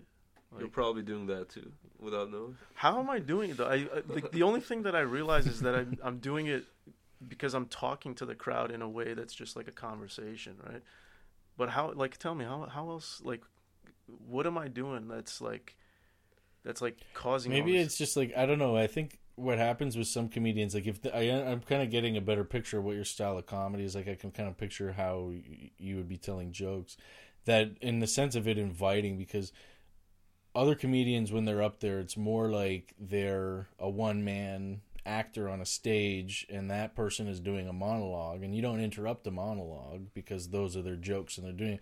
But if you're up there and you're kind of telling jokes that's like at people, then it's kind of like bi-directional communication, as opposed to more like, oh, this is a one-man show, he's doing this set and he's clearly got well-defined jokes that we have to pay close attention to, or something. Like the style, I think, commands individuals' attention in a different manner, and it's good that you're in tune with that, because I think you need to reflect on that sort of thing in order to write your comedy in a way that can control that attention. It's basically I've heard comedy described as like this mass hypnosis, right? It's basically you're one person up there and you're trying to get all these people to think the same thing, and they're trying to get them all to laugh at the same time, and you're doing that by specifically and strategically placing words and punchlines and setups. But if you're having like a conversation with them too and you're still doing all those things, it's like, yeah, you got to plan for that, I guess, a little bit. Yeah. I mean, some of the stuff is a little bit of like a call and response type of thing. Mm-hmm. One of my jokes in particular does solicit claps on purpose, because I've seen crowds clap at certain triggers, and I thought it was really weird that they did that. Well, clap break is like a thing in comedy too, right? Like if you get a big enough laugh that you actually get everyone to clap, and that's like another level of, you know? Yeah, but that's not what I'm talking about, though. I'm Right. talking about like when you say like, "Oh, I just did this," and then they start clapping. Oh, like I just lost 50 pounds, everybody. Whatever it is, I right? just had a baby. Yeah, right. Like, Right. And I thought it's so weird. So the genesis of one of those jokes was I would say those things in order, Mm-hmm. just to see how many times I could get them to clap in a row, and then just like trash them for that. And then I realized like it's too much, and I cut it to just like one of them. And Okay, so you did a couple to set the, like, they get what you're doing. That then- was how I started it, and then I realized like it is too much to just keep going with it. Mhm. So I just cut it to just one of them, Doing a couple, where yeah. it's like a fake out kind of thing. Yeah. And I don't know if that kind of maybe sets up like the whole thing with Yeah, you the can crowds, definitely or- Yeah, I don't have know. too many The first one. tags, that's for sure. There can be too many tags. I'm but- definitely a one-man show kind of Yeah. guy in comparison to you. Like, I Mhm. feel like you're a bit more inviting with Well, the the other thing joke. too is you're telling like, it seems like you're telling stories like, oh, I had this one experience and da da da da da. It's harder to heckle those because you're just like, okay, well, what happened, right? Whereas like I'm talking about how I feel about certain things, so then someone in the crowd will be like, well, I feel like this, They want to tell you Yeah. exactly. Yeah. yeah, right? Mhm. yeah, it's true. I had one guy too. Well, there was one joke where it just came about organically because I'm 34 years old, and like next month I'm 35, and somebody backstage at the very first show asked me if I was 19, and I was like, what the fuck? I look 19 to You you? do look Like, young as shit, though. yeah, I mean, the but youngest like, man alive is but, like, not not- even 39. yeah, but like not like fucking 19 though, Yeah. right? Like, I mean, I got a bit of a beard going on right now, Mhm. but it was like shorter, so. And the hair was way more like fuckboy. So was so he it's- worried like you shouldn't even be at the? Should you even be here? This is No, 19 plus bar, he was man. just It's, asking. He was just asking, and then I don't know why I brought it up on stage. It was just my very first show. I couldn't remember my jokes, so I had a piece of paper, and then sometimes I was so nervous that I couldn't figure out like where I was. So I just like in your set, like yeah, you and then I lose just yourself, like brought shit. it up, and then it ended up working, and I was like, okay. So then I did it on the second show, and when I did that, I was like somebody backstage, asked me if I was 19, and then I was like, no. Well, fucking, how old do you think I am? And then some people in the crowd would respond, and then this old guy was like, he said what I later realized was legal, but I heard illegal. Oh, Right. So that was my first like experience with hecklers, from my point of view, right, where he yelled that out, and I have footage of it if you want to see it. But yeah, you can play it. I mean, if you want, it's up to do you want to play it? You could. Sure. I have. Can you load it up here? Is it on your phone or is it on Yeah. YouTube or something? Well, or? I didn't load it up on. It's No. on Google. Like if it's on the internet, I could pull it up on the TV, or if not, I could. You can just play it. Like hold your phone right up to the mic and play the audio through it just fine too. I can send you a link. Hang on. Where is it? But yeah, I think that was at Absolute Comedy when you got your first heckle, which is it's pretty Yeah. adorable to get your first heckle. can't That's remember. cool but, that it was you guys and myself and a lot of us. Everyone's had their first show at the same spot. I'll let everybody over at Yuck Yucks there, and yeah, like it's interesting because sometimes I'll meet comics that when they go up, they just don't want to tell people about it, and about doing comedy. And sometimes they'll be like, "Oh, I didn't invite people until like my 20th show or something." Oh, wow. And I was more of the kind of person like on my first show at Yuck Yucks, I was like, "Hey, you guys want to watch me bomb? Come over. This is gonna be Nice. great."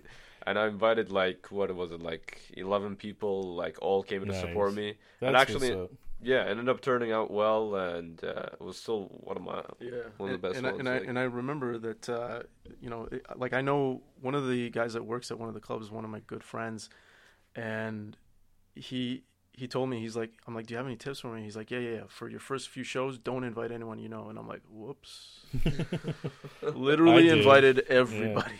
Me too. That was like part of the hype, you know. That's why a lot of these amateur shows are successful, is because they're amateur shows. You're getting out there, you're getting on stage, your friends are coming and supporting you. And I did that for long enough, and my friends came out for long enough that now I just don't invite them anymore. Like they're aware, and I advertise it, and it's on social media. Or if I'm specifically doing new material, I'll tell them. But otherwise, I'm like, I just feel bad that they've seen me do the same shit so many times. But at the same time, you know, especially when you're starting out, you gotta bring people out. You know, that's part of the game. I think I got it, but you said it was absolute. This looks like Yuck Yucks, eh? No, it's like a compilation, so Okay, it'll be gotcha. the second clip there. That first clip is pretty good too. Actually, you can play it. It's one of those jobs when I'm forced to dress like this. It's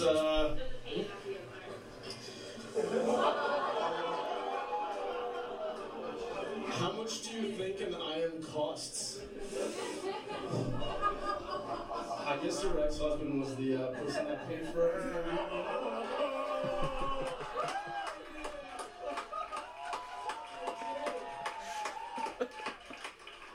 That was the first That show. yeah, that lady was yelling out the whole time. Laughed at once.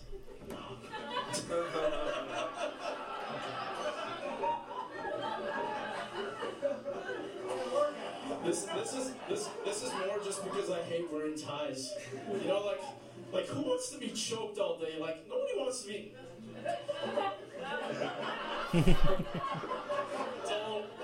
Don't answer that, okay? Don't answer that. You like being choked? No? She's like, no.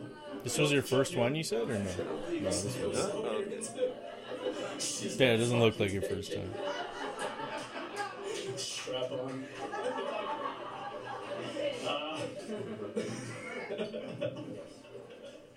Feel free to talk while we're trying to do jokes, by the way. That's awesome. That's really great. You know what I mean? This is my first one. Same outfit. Yeah. I usually wear the same rough thing for most shows too, to be honest. Better for filming and No. easier decision. How old do I look? I mean, everybody, how old? 20? 21? Yeah, I'm 34. 34. You're illegal. I'm what? Illegal. Illegal? This isn't America.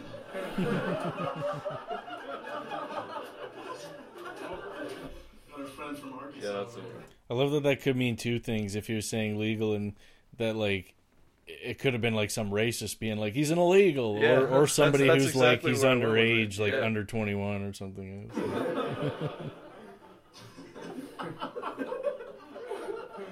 just kidding, man. Kansas, whatever. Yeah, anyway, 34, not illegal. Legal. That's better, promise.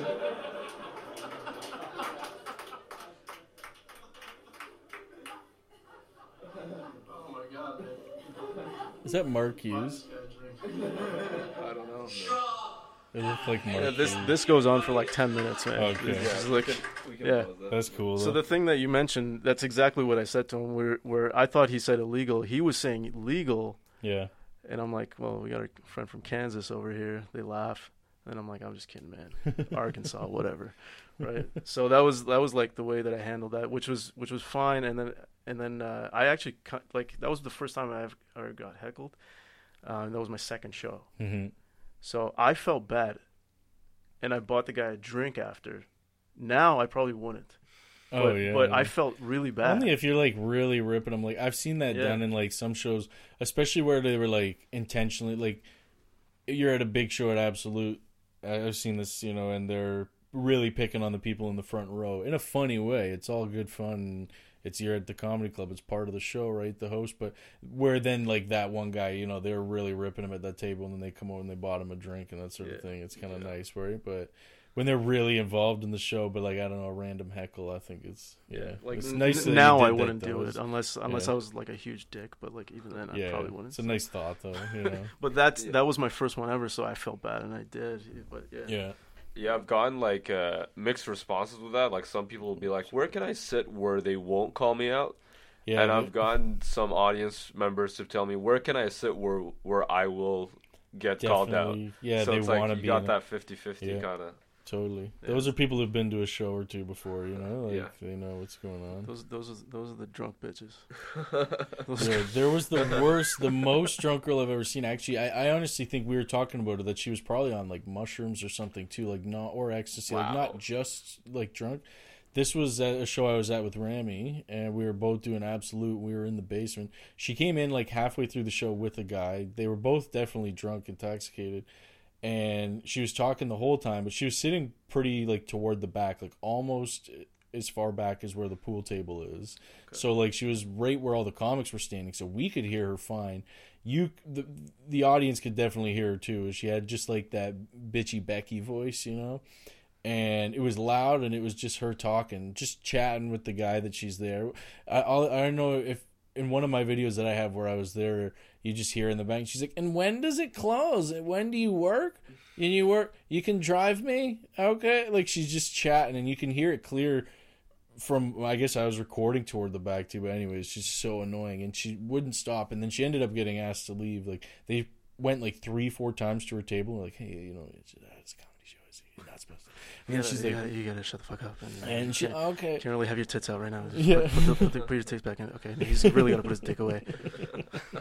Yeah, they were on something, man. So eventually they ended up leaving. Then when right now, yeah, and then they got up and they kind of tuckered away and left. And they also ordered like a big fucking pitcher of sangria or something. Right? They just got there too, so it was not helping anybody.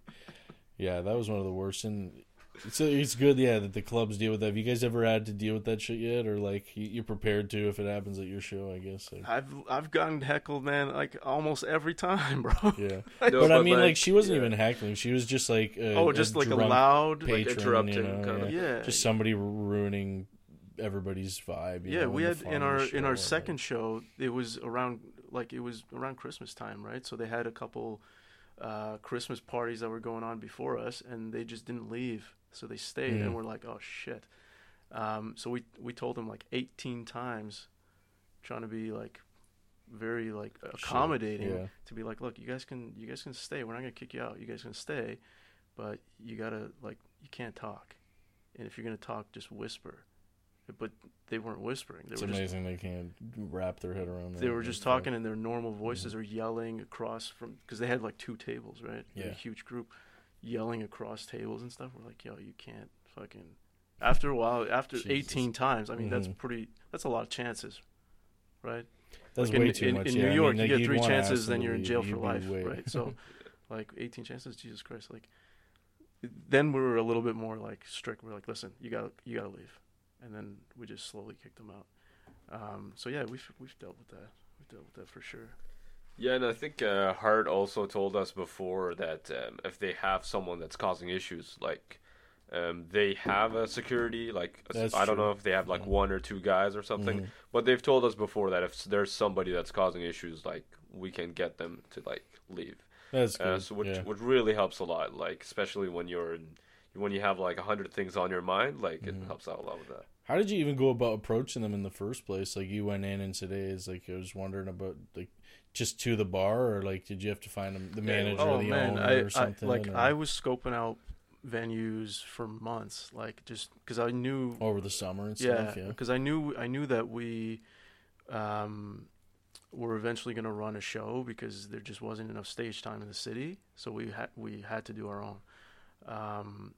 And I was scoping everywhere out. I would go out every single night and just walk around and see where was busy, where wasn't busy. And I made a list, and, you know, like I kept it, and I was like, okay, now of this list, which venues do we want to do? And I brought Marwan along with me, and, you know, we're like, okay, this place, the ceiling's a little high, and over here it's like, here they want to charge us $1,000 per show. And like, there were venues that legitimately were like, yeah, we'll host it. You got to pay us $1,000. And we're like, oh, okay, cool. True. Can we have a card? We're leaving. Like, it's just ridiculous. That's, I guess, like some places that would offer their venue for like work parties or big things like that. That's how they would do it, though, right? Like, they have some sort of business model that probably goes for renting their space, and that just doesn't make sense in a show like this that we're in this kind of thing. Not right? not for this kind of stuff. Yeah, like the weird part about that is the venues that we approached were empty. Yeah, that's why we approached them. So when they were like, yeah, you know, $1,000 on those nights, so like, yeah, that's why you went and you said, oh, okay, let's do it Wednesday, right? Like, yeah. So we would go on a Wednesday and we would check to see if they're like empty or not. And okay, like, you know, for the ones that we approached, they were pretty empty. So we're like, what's your deal? And they said 1,000. And I'm kind of like, from a business standpoint, I'm trying to wrap my head around this idea of like, you're charging 1,000, but you have nobody right now. So if we bring like 50, 100 people, you would have people there, and, you know, we would be able to like sign with you guys kind of thing. But if you guys are going to charge us 1,000, you're basically pushing us away plus the 50 to 100 people that we could bring. So it just didn't make any sense. Like, I really wanted understand that big upfront. Well, I imagine it's probably because they've done that before. Like, they probably rented their venue to somebody else before for something or some event, and then they've been able to charge a certain amount, and that's just but like you said, it's probably been work parties and stuff like that where different kind of they're literally just renting it for themselves, whereas this brings them business, and it's a regular thing, and like, you're having to do a lot on your end in that.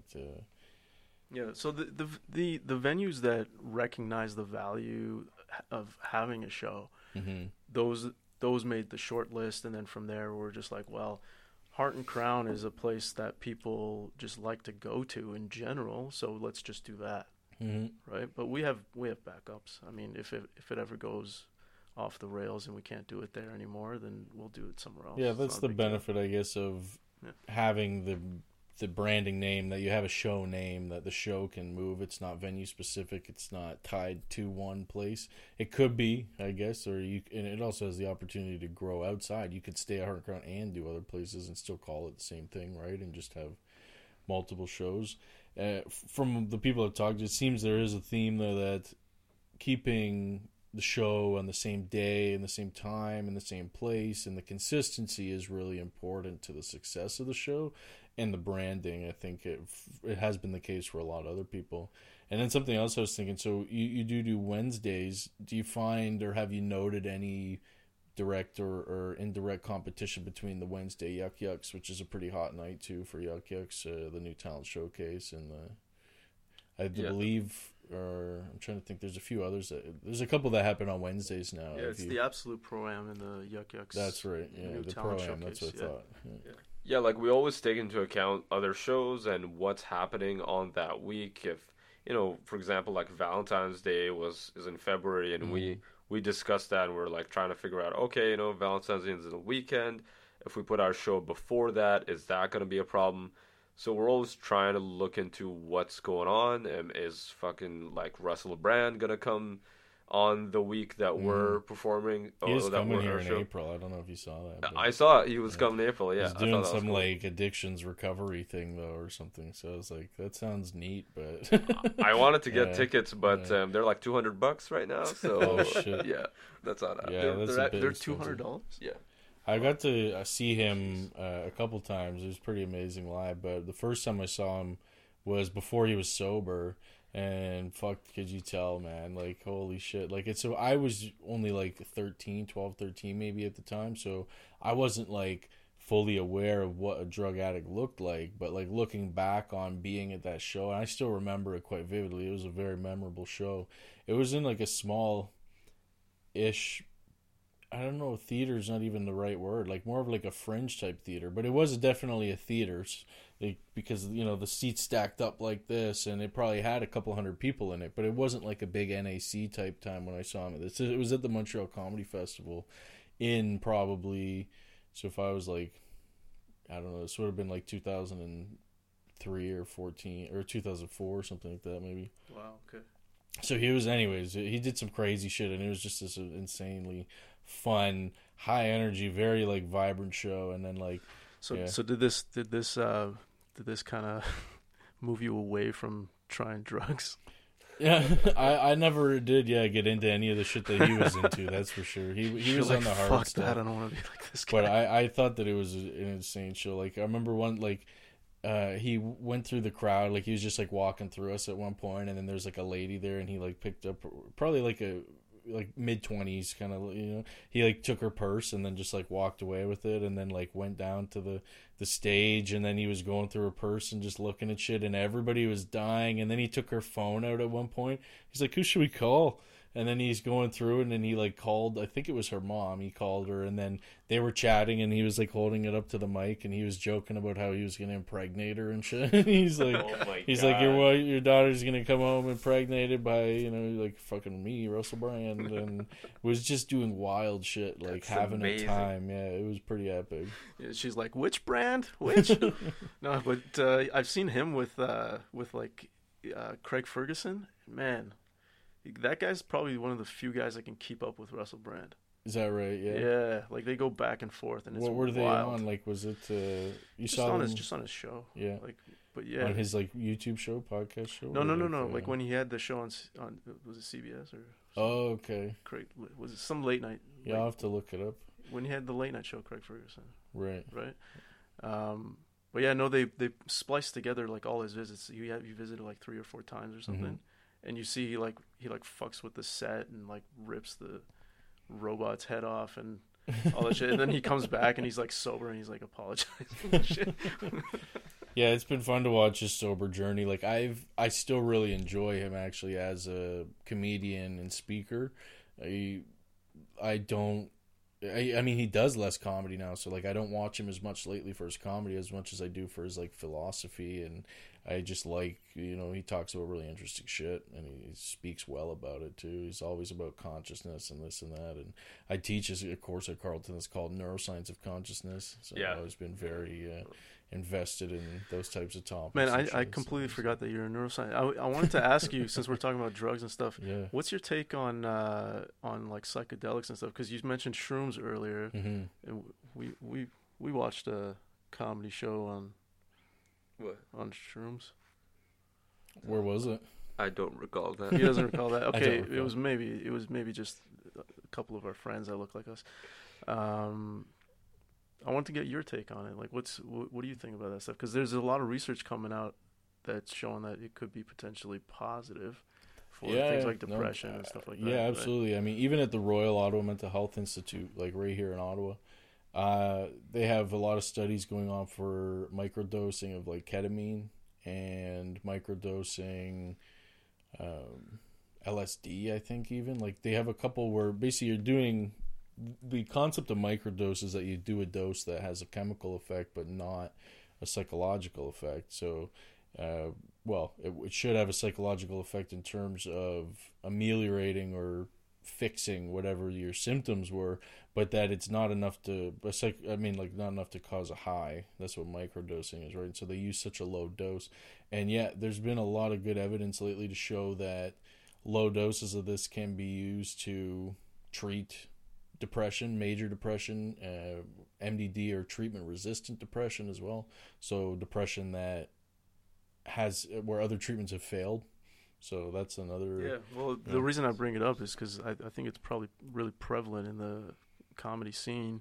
you know, it might be something good for some of the comics, you know. Yeah, it's a nice exploration. I don't know. I think there's a lot of cool evidence about doing psychedelics like mushrooms that show, you know, individuals who have done a significant dose of mushrooms or psilocybin even one time are more than 50% less likely to commit any violent crimes or do any, you know, commit any violent things that have been registered or prosecuted, right? So even just those types of epidemiological facts are interesting to note because it shows a population characteristic about people who have experience with those drugs, and I'm all for them. I think, like anything, you shouldn't abuse them, but using them in a way to see more things and explore your consciousness and explore your creativity, I'm all about it. Now, the thing you want to stay away from is, like, you know, really addictive drugs like heroin and cocaine and crack and all that stuff, because it doesn't really do much for your creativity Crack, or really? anything. But yeah,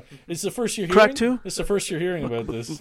You sure about crack? Yeah, we could maybe set that one aside, but I did that was one of the embarrassing things, actually, is that when I was in Oshawa recently, I did a bunch of jokes about crack because I grew up in Oshawa and I was doing yuck yucks there, and I did a couple crack jokes because you're in Oshawa when in Rome, you know. But the thing was, like, my parents were there, or my dad and, like, some old family friends were there, and, like, I was making jokes about, like, I'm sure they must know I was kidding because, like, I was making jokes about me doing crack, and obviously this is made up.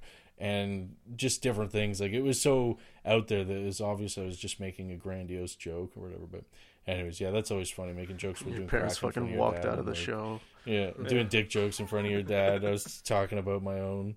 Yeah, it was a good time. Yeah, like I have a lot of dick jokes and sex jokes and jokes about my dating life in my set, and my parents haven't seen my set yet. And I don't think I can ever show it to them because of the type of material that I talk to. And, like, you know, I'm from the Middle East, from a small country called Bahrain. It's close to Dubai, if you know where that is. Okay. And it's a pretty conservative country, so they're not really exposed to that kind of thing. Like, they're exposed to Western media, but it's very different when your son is saying these things. Yeah. So yeah. To see that, put a face to it, you know, and it's. Are you gonna ever, like, write jokes just for your parents to be like, here's me enjoying some halal meat, you know, like. Probably. Like, I'm trying to work on this bit about, like, you know, my mom and dad, they met on the wedding day. So I'm trying to work on a bit with that. I have no idea where it's going to end up, but, you know, we'll kind of see where it goes. Right. Yeah, that'd be a fun one to workshop. You could think of some funny things. Yeah, I don't know how you could play that out. Yeah, I almost have like no jokes about myself, and I realized when I sat down to, like, self-evaluate, I realized all my jokes were just trashing things I couldn't stand. Yeah, and I was like, I'm really fucking negative, man. I gotta, like, step outside of this a little bit. You play both sides, you know. There's things I love, things I hate, you know, a little bit of both. And jokes about each of them, maybe. Yeah, and it's like, once you get to know him, you're not at all surprising that that's the route that he's taking. Like, he does rant about a lot of shit, so yeah, it makes sense. Yeah, that's like my I guess my fucking signature move. Yeah, just fucking something comes up and I just start ranting on it for 10 minutes. Yeah. That's why you're doing comedy, man. You got a lot to talk about, right? You got a lot to say, and like, I feel like I was an old man when I was like 6, you know, like, fucking old man yells at cloud. That was me at 6, right? Like, just fucking shit annoyed me, and I don't know. Like, I came to Canada when I was 6 years old, and people here tend to complain about stuff that isn't a problem to me, right? Because I came from, like, war and homelessness and, you know, oppression and all this kind of stuff, right? So I've seen stuff that is, to me, way fucking worse than the stuff people here complain about, which is like, absolutely, my sweater. It's like, what? Shut the fuck up. So pretty much everything just annoys me. Immigrants have a much better outlook on life, I think, than a lot of people, or at least a basis for being able to understand and, you know, have compassion and not be complaining about lots of stuff. And dude, I wasn't even an immigrant. I was a refugee. So, like, it was like a war type even situation. Worse, you know, like, my mom would hide underneath stairs. They were bombing, and she's like, oh well, if, you know, maybe if the rubble hits me first, you'll survive, like that kind of shit, right? And then people here are like complaining, oh, my dad didn't get me the right color Corvette. What? I mean, rich people. You're talking about not the middle class. Dude, I got the complaints. I don't know if do you like Gary Vee, or have you heard of Gary Vee? Oh, yeah. Yeah, He's awesome. I like him a lot, his content and what he does. But one of the things he always talks about this is just not complaining. Like, if you're, do what you want to do and do what you don't want to do, or don't do what you don't want to do. But at the end of the day, just don't complain about it, and then everybody be a little bit better off. Don't complain about your shit that if you're already, like, you're doing what you're doing, and you can be grateful for that, and just like be happy and appreciate what you got and stuff. The problem is that's his set. Like, you just took away all his material right now. No complaining. Complaining.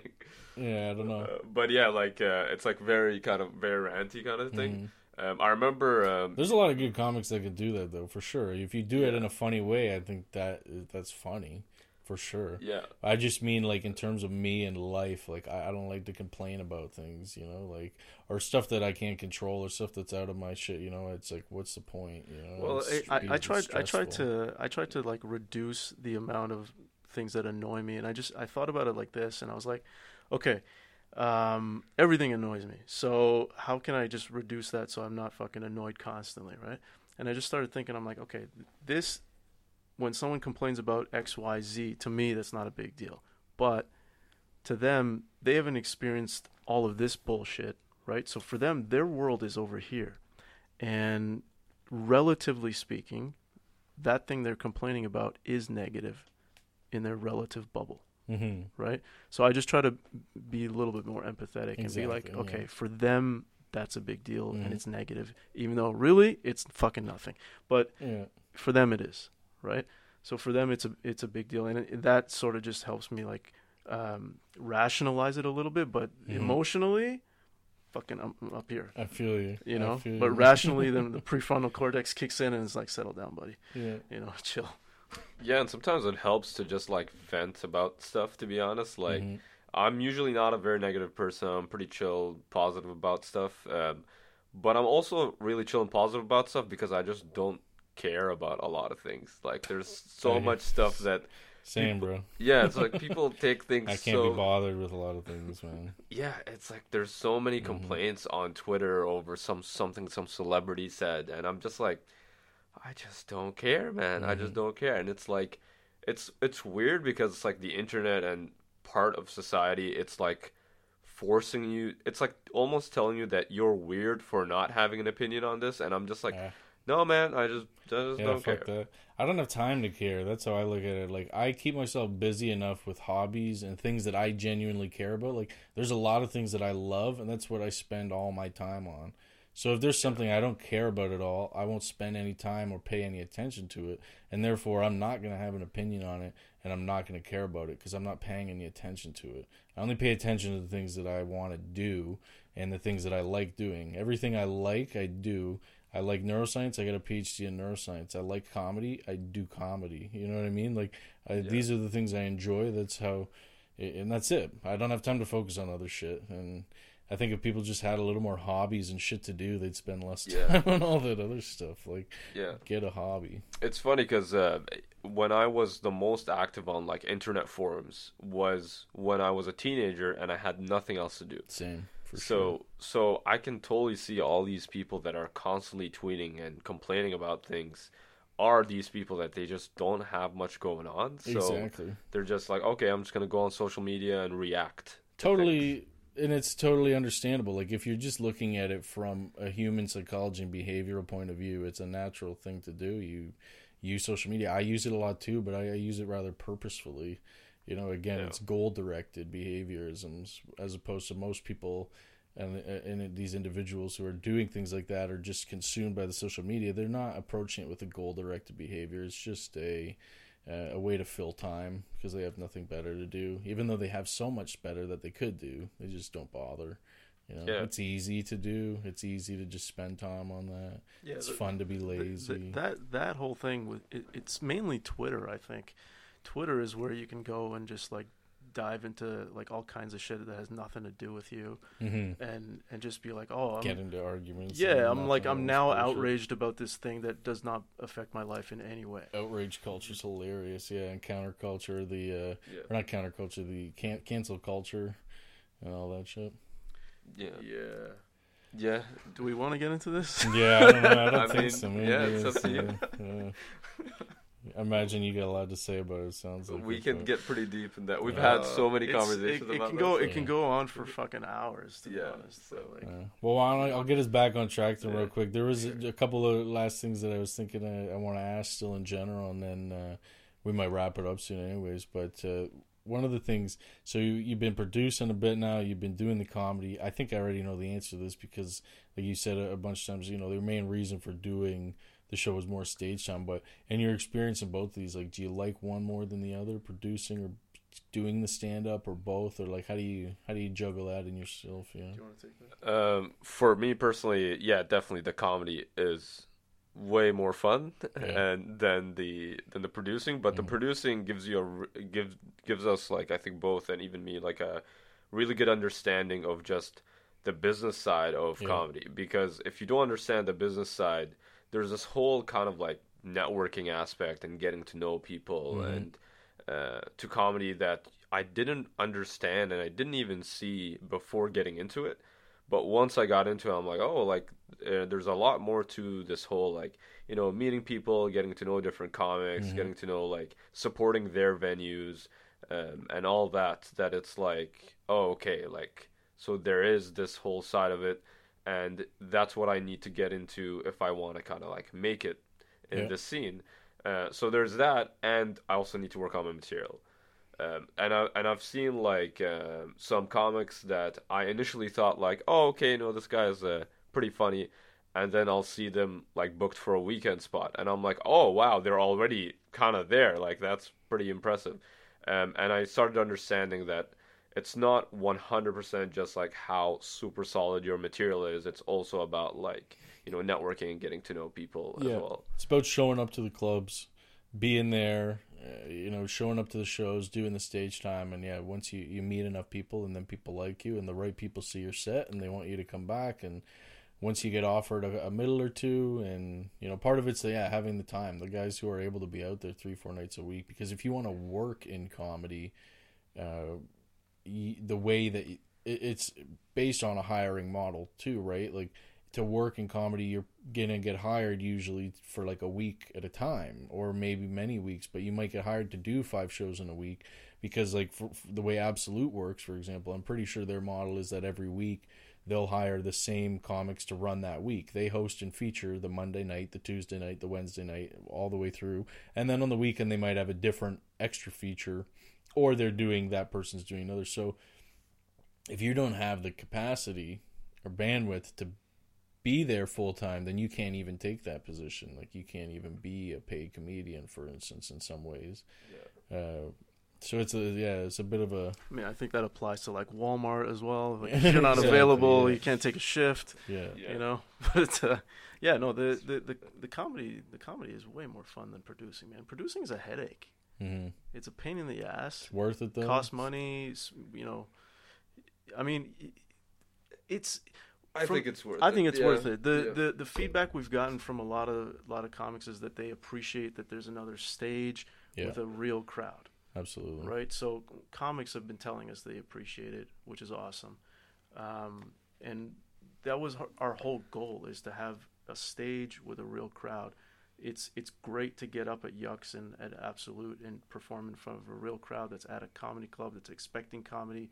They're not there at a bar trying to watch the football game and being like, what's going on over here? Like, which was what happened last time at the other show. I don't want to say it, but there was literally people just watching the football game, and they would just, between plays, they would look over. Just kind of catch what's on stage. And like, that's kind of like, we've like both listened to a lot of podcasts from comics from like, NYC and stuff. And that's the regular comedy scene, is just like the whole going to a bar, trying out jokes. and then you get like the Comedy Cellar or like something Exactly. like Yeah, and those you kind really of like got to big work shows. up to that. Exactly. Like I do know some folks from here though have gone and done some shows. Like if you you can try to book something from Ottawa and get a random spot at the Cellar or somewhere, and then you gotta just pay the $200, fly yourself out there and go and do it. Probably an unpaid show as well. But I mean, if you're a regular paid comic here, you might be able to get booked out there for sure. Like if you're willing, you can do it and you have the funds to like fly yourself out there and go and do a show. But then they also, on the podcast they talk about they have the other rooms in there, and like some of the rooms at the Cellar is like that 4-person room, where you're talking about and they talk about the same thing. They don't like to do that room either because they know like they'd rather be on the big room. Like then they know they could be on the big room too. Yeah, I didn't even. I've never been to the Cellar, so I mean, I just hear about it constantly. I guess that's. Like I haven't been either. I would love to visit. Yeah, I want to go to all those nice clubs and that, but it comes up a lot. Yeah, in those like New York and LA podcasts and. Yeah. But one thing that some of the Toronto comics were telling us was that there is a lot of opportunities to get up in Toronto, but the rooms suck, is what they were saying. Right? Yeah, I see. I don't know, but that's what they were saying. I don't know as well either. I've done GTA stuff, but never like in Toronto City. I've done like Oshawa, Yuck Yucks, Ajax, Yuck Yucks, and that, but not. Oh yeah. No, I don't mean like the clubs. You just mean the other venues, like the indie random shows. There's a lot of them too, because like I'll see, like the guys I know who are in Toronto and they're doing shows there now, and they're the regular paid comics. They're doing well, but some of them are out. Doing literally 4 or 5 shows in a night, like we were talking about in LA. So I guess there is that much in Toronto, which there still isn't quite here. And to some extent, I thought, maybe it'd be a disadvantage to have a show on the certain night as some of the clubs. That's why I was asking you guys.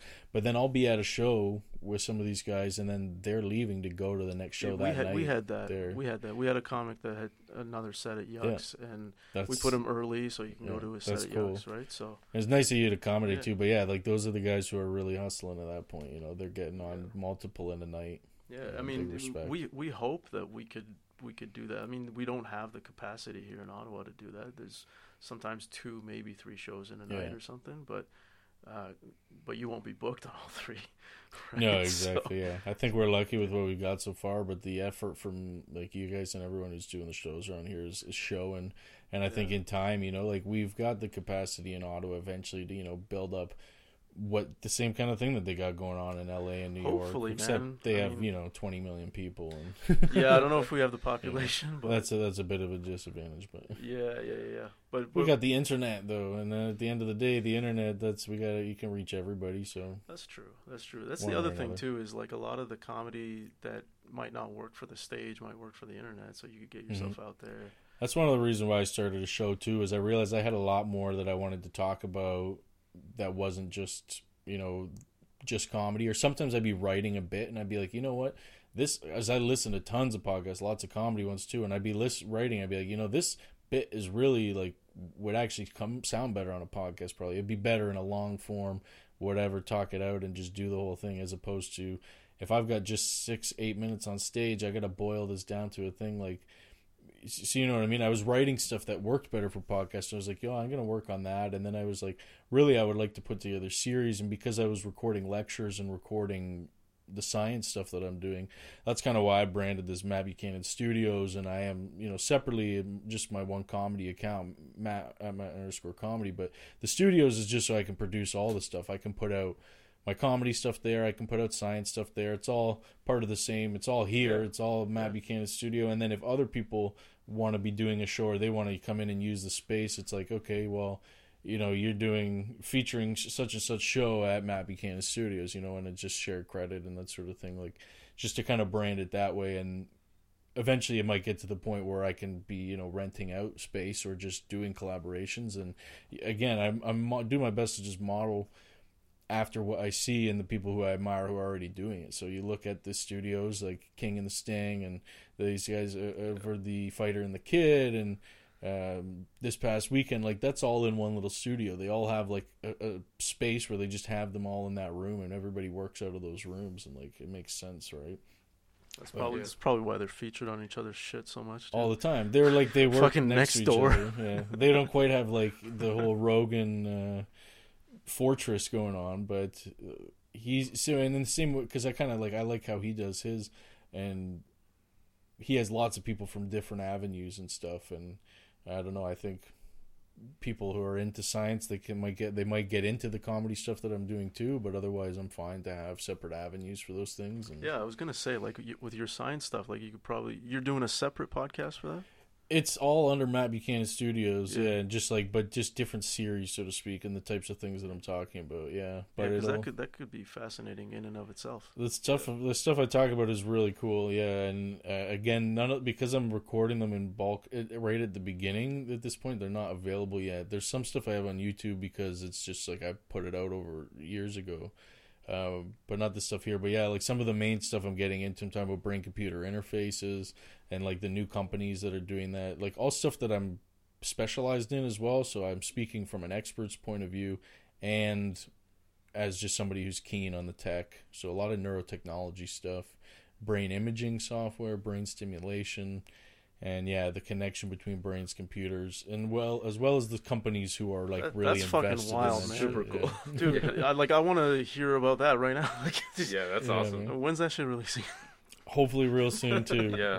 That's all coming That's soon really cool. too. I'm excited for that. So yeah, it's like my two big passions, comedy and neuroscience, and I'm just lucky I'm able to spend time on both of those as Yeah. much as I can. Like, yeah. one of the things that I thought would be really interesting is you know, like creating, you know, that whole thing where they talk about figuring out a way to upload the brain, right? Mm-hmm. So if they can do that, then essentially, like, somebody can pass on, but then, you know, you got your like Mufasa in the cloud where you can Yeah. always go to them and be like, you know, you can go to talk to them Yeah. or get wisdom from them or Mhm. whatever, right? Like, and today's like a poignant day because like fucking Kobe Bryant died today. That's fucked. Yeah. Like, that's yeah. wild. I still can't believe Insane. it. You know, but like, imagine if his brain was in a computer and you Mhm. could talk to Kobe. Still upload. Yeah, and You know? it's one conversation to discuss what would be the reality of that being that you could still communicate with, and what would, you know, how you would define what it is, even if it was a fully communicational type bot, like if it was in a computer like this and you could hear his voice or it was still their thoughts and all that. It's one conversation I have about that, but the idea of that being possible, I think, is fascinating, in that it is something that could, in theory, be possible one day through a symbiosis of AI and humans, in a sense. Being able to download it, it's a capacity of bandwidth, really, and being able to, you know, capture everything that's happening. And it's also one of the challenges is it would be something that would really have to happen over a long period of time. I think it would involve like having to have lots of audio and video and tracking, if depending on how robust you wanted this like simulation or this version of that person, downloaded version, to be. Like there's some Could you have like their version upon the date of their death, and then updated versions where you feed that that, I guess, AI or whatever, like new information, and then it filters through their brain, let's say. In theory, all You know? that's all possible, I would think. Yeah. Yeah, that's something that you could do. Like I've seen that in some sci-fi movies and stuff. And you know, there's actually a company from Ontario. I can't remember what the name is offhand. There's so many of these different companies from the Ontario Brain Institute that sponsors them, but one of them, that was their initial goal. Like the reason this company started was their pitch line was, we're going to download the brain into a computer. Yeah. And since then they've somewhat shifted their focus, because that's not really a plausible goal right now. Probably not for the next, 50 years even, but that's what they started. And then now they've got, I don't know, something like 20 million in funding to work on some other things, and similar to that, based on their tech. Yeah, so like, I thought there was like this super interesting Black Mirror episode where they basically they had a. Are you familiar with the show? Yeah, I've seen not all of them. I've seen a bunch of them, but yeah. Yeah, there was one where like the premise was the wife's husband dies, and then they end up downloading all the comments and everything he's done on social media into like kind of like a chip, and they put it in the guy, and he kind of acts like very similarly to what he was like. Yeah. And I thought that was super interesting. It's like, okay, so it works pretty well for people that are active on social media because it'll just take everything that you have on social media. But if you're not a heavy user, it wouldn't work as well. And always thought that was like the most like practical implementation of that I could see right now. Yeah, it's really it's a matter of input, right? Is like how much input that you are putting into the system to make it learn what you're like and what your behavior, what type of response you would have in this type of situation. So like if it's a certain situation and you want to talk and engage to it, if it's your passed away father and you want to go to your dad computer and talk to your dad computer, you would expect advice from it that would be something like what your father would have said to you. So it needs to be familiar with his types of mannerisms, the types of things that he said, and his his voices, and whether or not it actually had the same sound or if it had any visual would be one thing, but the types of responses all based on like what input could go in. So the idea of like just downloading the brain is kind of different too, like, or hard, how it's hard coded. That would be like a whole other process in itself. The other thing too is like that's sort of like a bot, right? If you were to sorry, I'm just gonna plug this in. Sure. I was like, I thought I left it plugged in. Sorry, everybody, we're back. But yeah, no, I thought I left it plugged in because one of the last times when I had Janelle here, it cut out. I think it died around like 2 hours. I think we're a little around there right now. Yeah, just 2:10, and that. Anyway, so I just fucking wanted to make sure I didn't die right in the middle, because that also runs this one. Okay. Well, it's facilitated through it, so like. Yeah, if that dies, then this dies too. All the right. Well, I could turn it on, but it'd be capturing blind. Yeah. Anyway, I guess it'd be good to just keep it plugged in from the beginning. It should have been. I just looked over and realized it wasn't. I was like, shit. That's the producer shit, right? Exactly. See, that's the producers though. Like we realize little stuff like that all the time. We're like, oh shit, we should have done this or closed the door here or whatever. Yeah. Little shit, man. Happens all the time.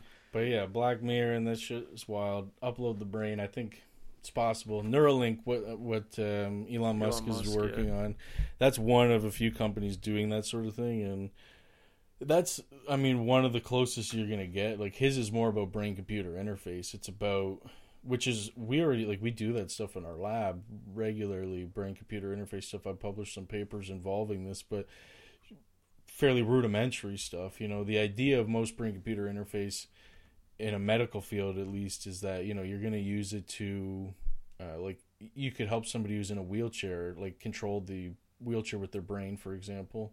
Or if somebody's had a stroke and they've lost a lot of motor control, you can like use that to bypass their motor control. People like Stephen Hawking, with ALS, and they're in this syndrome where they have very minimal motor movement. He used something that was like a BCI. It just used a signal that was from his cheek, though, right? So it's same thing like a brain-computer interface. It's just sending a physiological signal to a computer, which can decode it and then make an action from the computer, produce some sort of algorithm, and then activate onto another program. And yeah, there's endless applications of it. Many that I have talked about and will be talking about more. But I guess when you first start with that stuff, you've got to really zero in on big medical uses like what you just mentioned, and then later on you can get to like random fun stuff. Yeah. Right. So one of the papers that I wrote was called like a summary of current brain-computer interface applications. So I looked at brain-computer interfaces from the point of view of medical applications, military applications, and then consumer applications.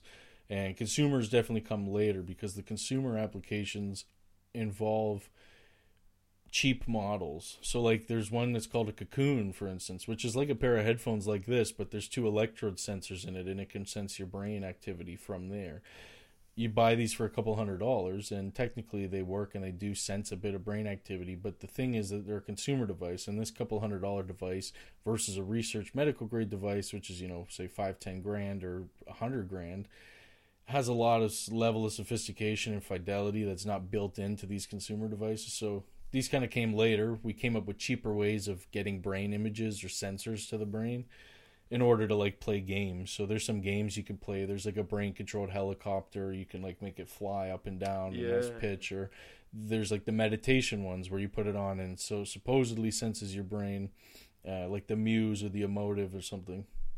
But they all have a lot of limitations in that, but it's the military and the medical that get the most money and are the most interesting, I think. Like, now, are you able to extrapolate to like current lifetimes to say, within our lifetime we might see this or that? Like, is that something that you can kind of talk about, or is it just kind of like, well, we'll just do the research and whatever happens.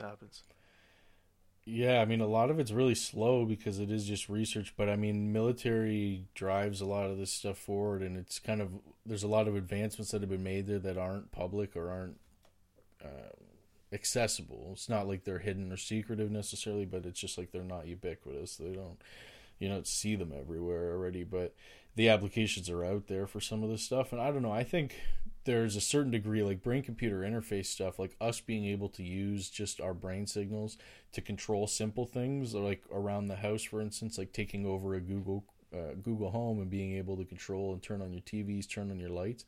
I honestly think there's products that'll be in that realm within 10 years' time. There's already stuff that could do that to a rudimentary level, but it's not a household product yet. So, like, without saying, hey Google or hey Siri, yeah, you just think it. Yeah. It decodes a signal. So like, yeah, that'd be a complicated conversation to get down, but it's all based on signal processing, and so it's like how you get that signal and how you can differentiate certain signals. So like one of the limitations is how many commands you can send, because if you only use a couple of different sensors, like one here and one here, well, in a sense you have two. Maybe you could send two commands, one from each part, but then you have to calibrate it. You have to teach your brain how to control this sensor and this sensor. In the laboratory, we have caps that have 70 sensors on them, and we have ones at CHIO that have 128 sensors on them. So you can get a lot more fidelity and sophisticated signals. You can combine sensors to mean certain things, and then all this is what allows you to have output on something. So if I want to send a command to a computer, up, down, left, right, well, now you have 4 different signals that you need to be able to differentiate in your brain and through the algorithms to send those 4. So if I want to be able to turn my TV off or say, hey Siri, or ask it to play Spotify, it has to get very good at learning what the different signals look like in the brain. And it's machine learning models that are kind of getting there now, where if you were able to eventually just record in real time brain signals, that it could decode them to a certain extent to tell you stuff. So stuff recorded off the scalp is useful for a lot of these things, but the best examples of anything that we've seen for brain computer interfaces is when you implant electrodes. They're called cortical microelectrode arrays. They put, like, this is what Elon Musk is using, where there's like thousands of sensors, microscopic sensors that get implanted on your cortex, directly touching your brain. Wow. So there's no skin, there's no scalp, there's no skull layers between that. It's just on there. And so you see examples of this in scientific research in people who have like epilepsy, for example, or people who have Parkinson's, certain disorders that require surgeries.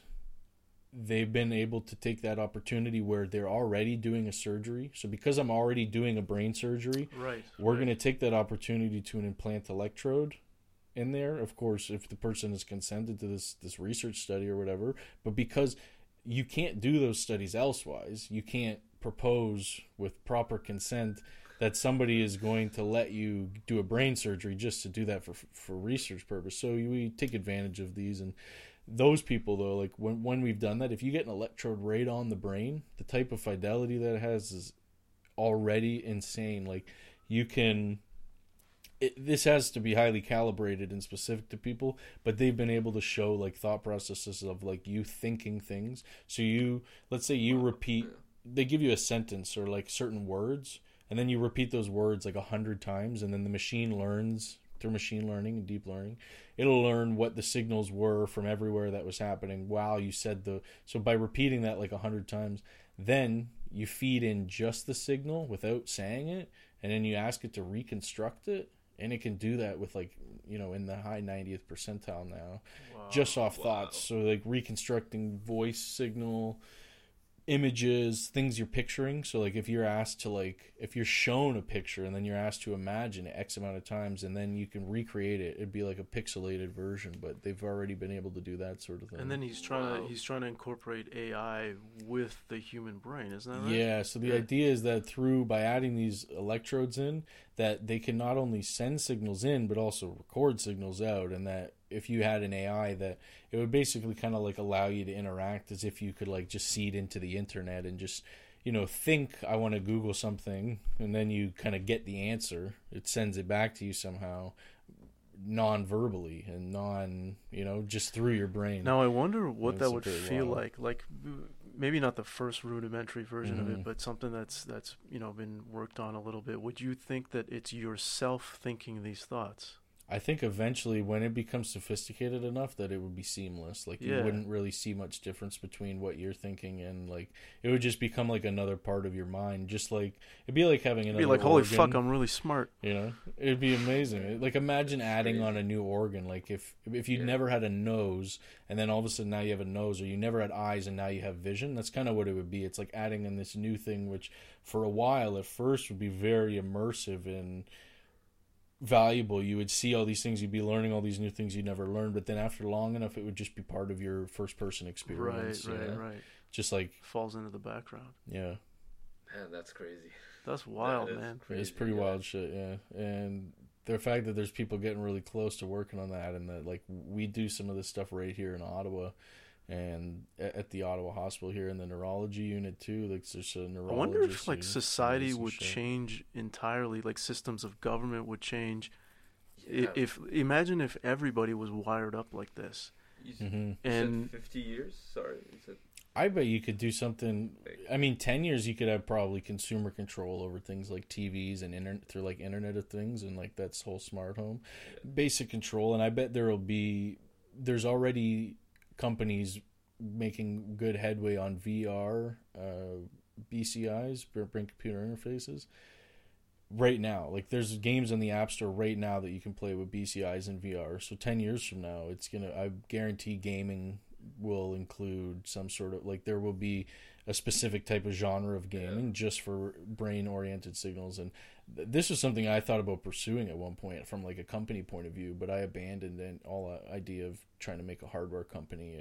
I started working on it and it's not worth it. But the idea was that, like you could make some hardware. So if you're playing a game and, let's say you're playing like Lord of the Rings and, you have a sword, you could fight people, but you also have some magic. But that magic was just you had to play your game and you just thought about it and it happened. Like that's pretty fucking cool. Now, would you even need a VR set, or would it be able to produce the images directly inside your brain? That's a good question. I mean, that again, I think technically that could be the case but it would be more immersive, I think, to put it in VR. Just in the same way that like I can go into my head and I can replay stuff. Like not everybody has the ability to have like a really good memory or visual memory, but like for instance, like I could play back something in my head like a video, but it's still not quite as stimulating as I guess you still get the signals from the eyes, right? So so like if you imagine something or if it just exists in your head, it's at a lower threshold than if it was coming at you through a physical manifestation, a physical stimuli.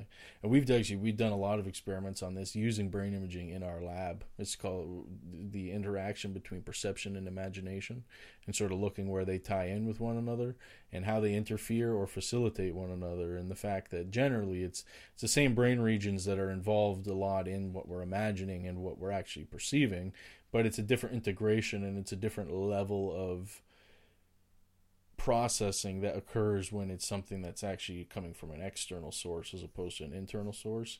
So could it make you feel like, if you were, let's say, flying, could it make you feel wind? Could it make that sensation inside your brain? Do you know what I mean? Yeah, honestly, I think any sensation that you experience is experienced by virtue of your brain. So anything that you could imagine, you could technically create inside your brain. So you could create that sensation in your brain. Yeah. And Pornhub's gonna beat everyone to the punch. Oh, fuck yeah! So, man, yeah, get ready. They're probably major funders on this, right? Yeah. They're already on some They're VR announcing it shit, tomorrow. Yeah. We thought we were 10 years away, but thanks to porn, we're a thriving. Yeah. It's all about Pornhub and Elon Musk. Yeah. That's really his back end goal. He's the. He's like, I just want to fuck on Mars, bro. Yeah, this guy, and he's had too many wives already, right? So he probably he would love to just have a VR. He just popped wife another and baby, another didn't he? robot life. Yeah. How many wives does he have? I think he's had a few, and then he like remarried his ex-wife again. Like he got married to, and then divorced his wife, and then he married her again. And then apparently, when he was like at their wedding day, when they were having their first dance, he said some totally like Elon Musk shit to her, where he's like, I'm the alpha in this relationship, or something like that. Elon, I feel like obviously is like he's a genius, but I feel like Bro, he fucked up his wedding like on the wedding day. He's like, I'm in the doghouse, bro. It's your wedding day. Yeah, I'm still in the doghouse though. just started and like gets divorced and then remarries her again. Like she's just coming for another take. Like she's doing a long con, and then It's like I only got worked twice. I only got 7 million last time. He's worth more now. Yeah. I feel like some people are like that. They're really smart at the business side or the tech side, but when it comes to relationships, they're just garbage. And I've met like a couple of people that are like that. They suck at the relationship part. Probably They're me. That's probably. Yeah, so what he's saying is you're garbage, and No, man, being single's so much easier. That's for damn sure. I don't seem to do well when it comes to like having to be in a relationship. I don't know. I've been in many, but clearly none of them have lasted. It's tough, man. You could say everything you think is like the right thing to say, and then you say something, and then they get upset because you didn't say it the right way, or just something. I mean, it's wild, man. Like you could put yourself in the doghouse for anything, and it's different for each girl. Always, yeah. It can always be something, you know. It's what it is. Yeah.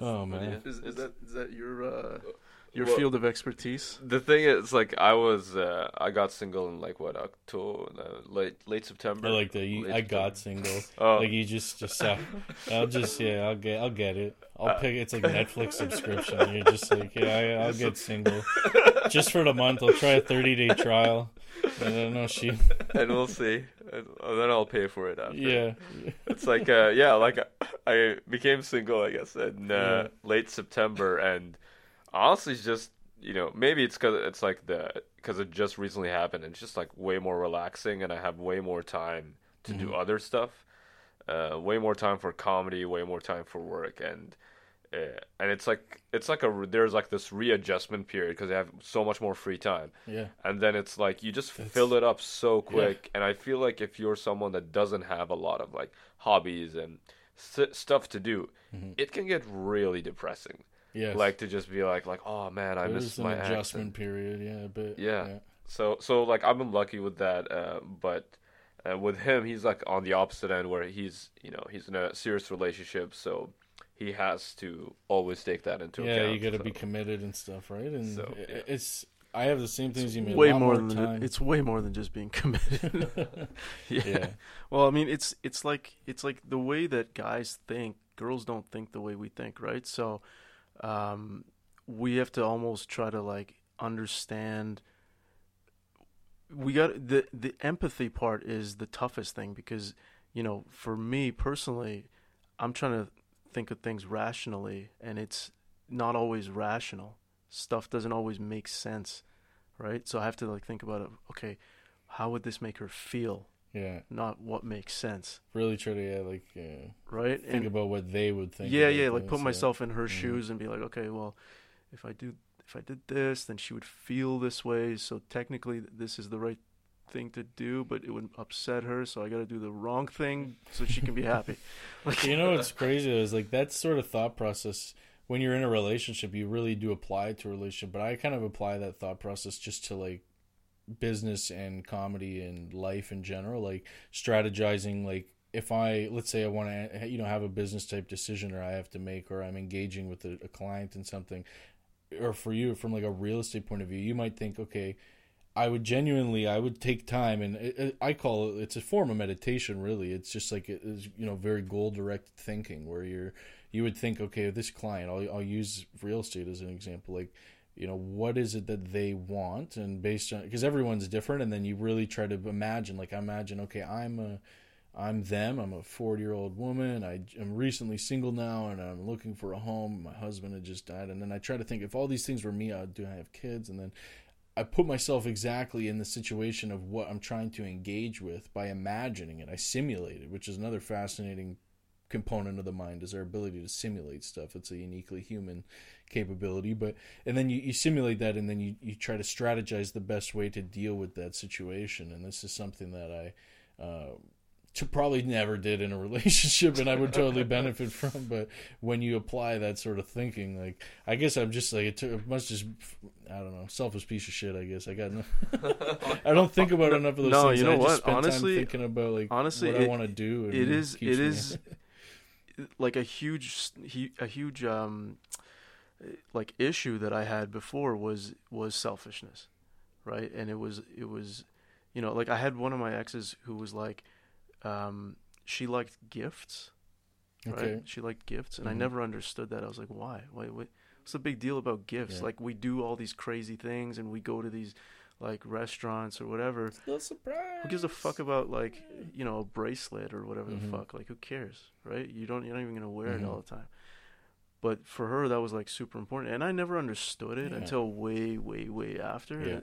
Yeah. And I was like, oh, okay, so this is the way that, for her, it shows that you care about her and you thought about it, and then that item reminds her of you. And see, that's interesting too that you'd say that, like, I was that kind of, I don't know, it's some Marie Kondo bullshit. I don't know who it is, but they talk about love languages, you know, where it's like some people's love language is this. Like, mine was, I was that kind of guy where I would, like, I'd see something cool somewhere and it made me think of you, and so I buy it and I give it to you. I was a big gift giver, but I wasn't, and we would do things, but I wasn't a giver of, like, other things. Often it was time would be an issue for me, because I was very, I guess, selfish about my time, what I like to do. I really like to do what I like to do when I want to do it, and I spend my time on my interests, and that's why I'm great single, I've noticed. I'm the same, it seems to work out that way, and I've come to accept that, and I'm fine with that. I have enough things to keep me going, and I'm, you know, I think everybody has to love themselves, and the longer you're single, you either start to love yourself a lot, or you become depressed as shit. And then, well, I mean, also you have no choice but to love yourself, which is where Pornhub comes in. Back to Pornhub. Everything comes back to Pornhub. Actually, there's a new joke. I don't want to give the bit away because I haven't done this bit before, but it's a joke that I'm working on like that. And actually, I mean, this could be a little teaser because I might do it. I'm going to have a show. I know I already have one show booked for this month coming up on the 11th at Comedy at Eddie's with Janelle. Oh, nice. But I wrote in for all the other ones. So I know I didn't get Yuck Yucks because they already posted Yuck Yucks this month. So I didn't get booked there this month. But there was only a few. I mean, there's less spots. It doesn't matter. Point is, I'm still waiting to hear back. And because it's around Valentine's Day, I got like a couple things that I want. I think I'm finally going to. I wrote this bit like, I don't know, half a year ago already, and I've just not done it yet because I have way too much stuff written for the amount of stage time that I get. So I'm always trying to bring new shit out, and now I think it'll pop nice on a Valentine's type show or like close enough, which should be good. Well, if you don't want to burn it, maybe after we stop here, you can I'll do that actually, and just give you some feedback or something. Yeah, I'd appreciate that too. A little bit. Yeah. You know? What's your writing process like right now? I wanted to ask you guys that too, actually. So I don't know. I have my process. I write just all the time throughout my day, basically. Like I'm not just like working and then I spend an hour on writing, but it's just like something happens. I take it, I write it, and I put it in my phone. Oh fuck! I think I just lost this guy. Yeah. Her makeup's like smeared and tears down her face the whole time and stuff, and then fucking finally like I leave. And I get in the car and like I check my phone. It's just like Kobe's dead, and I'm like, fuck. Fuck, man. You know, like just sadness on sadness. Well, fuck. Yeah. I'm glad that you came here today. We're able to forget about a bit of that stuff for a little bit of time. Yeah, we just had. We're back live now. We just had a quick intermission for some tech and PP issues, and. It's interesting because we were just very into it for a good like 2.5 hours. Nobody had been on social media for, we were just here in conversation, and just now, yeah, had a quick chance to look at your phone, and lots of Kobe Bryant stuff going on. Lots of, yeah, it's a sad time. So, Yeah, man, fucking sucks. but right before we got off, and so we'll just we'll wrap out with this last bit there, a little segment on. We're just talking about writing, eh? So you're asking, what my writing process is and my style, and that's actually, I'm glad you brought that up because it's something I want to talk about with everybody who's on the show, just to get an idea what their process is, what how you guys like to run. My thing I like to do, so yeah, I write just kind of throughout the day. When something comes to me, I write it down. That's just like a rule of mine. I've just come to just be strict about it. If it's something I think is funny or that appeals to me briefly, I'm like that. I gotta write it down. I write it down right away in notes on my phone, and then usually once, like that happens all the time. Every single day, I'm writing stuff like that, and that's mostly like premises. I don't often write the whole joke out, but it's like the premise of the time. But then once I book a show, or like I know when my next dates are, I start to think about what jokes I want to do for that set. And then based on how many minutes that set's supposed to be, depending on where I am. And then I decide on which jokes I want to put into that set. And then all the jokes that make it into my set get scripted. I write all my jokes and I write it out. So I start with just a premise. It might be a line or two.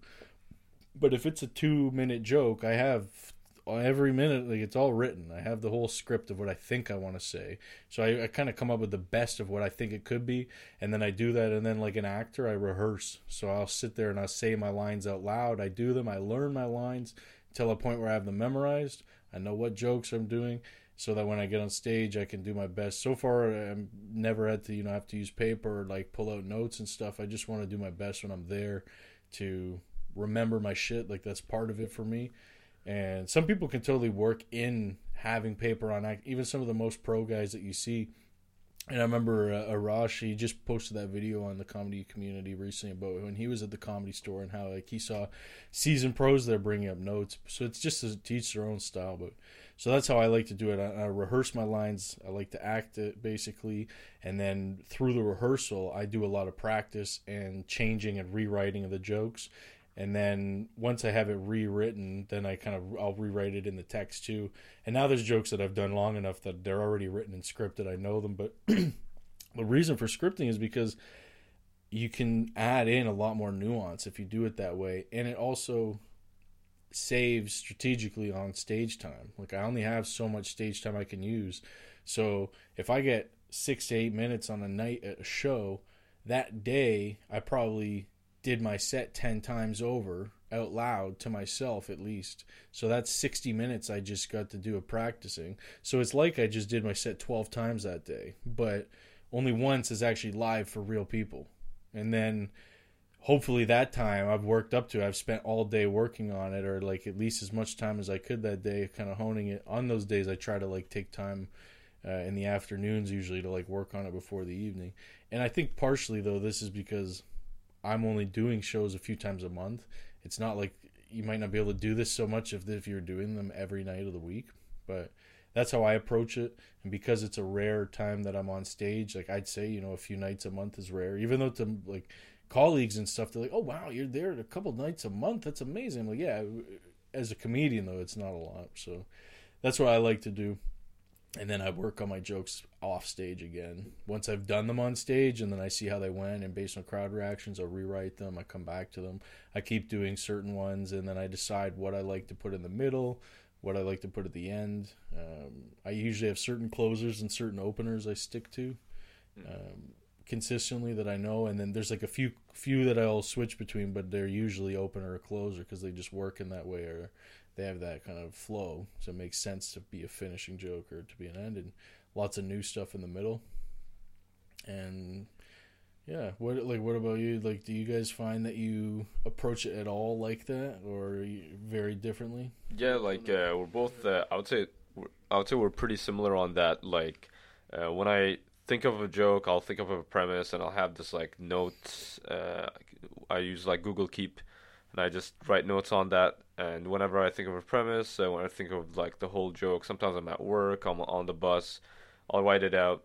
Then once I'm at home, I'll actually write it out again, but on the computer. Yeah. So I'll write out the whole thing, and then I'll go to my mirror and I'll kind of grab like a marker and act like it's a mic. Yeah. And, I would literally, I like hold my mic when I'm practicing too. Yeah. Yeah, exactly. It's like it just feels Before a bit that, more I real. use socks or a water Really? bottle. Just something that would be about the same size. You know? Yeah. Pair of tube socks, a water bottle. Something. Just something phallic in nature. Yeah. Just if there's a cock around, I'll Just grab that. that'll do. Just me yelling into a cock It pretty much feels in the my same way. mirror. In my And I'll usually perform it in front of a mirror, and I'll kind of go, and sometimes most of the time I'll just like riff on the joke, and I'll try to kind of develop it more, and then I'll go back to writing, and then I'll go back to the mirror, and then go back to writing. I'll kind of go back and forth between the two, and if I feel like I'm stuck, I'll usually record it and send it to these guys, Shaw, Rami, Joel. We have like a group chat. Yeah. I'll be like, hey, what do you guys think of this? And kind of get their feedback, and that helps out a ton. Absolutely. And once I have something solid, I'll rehearse that alone at first, and then I'll rehearse that multiple times throughout the whole set.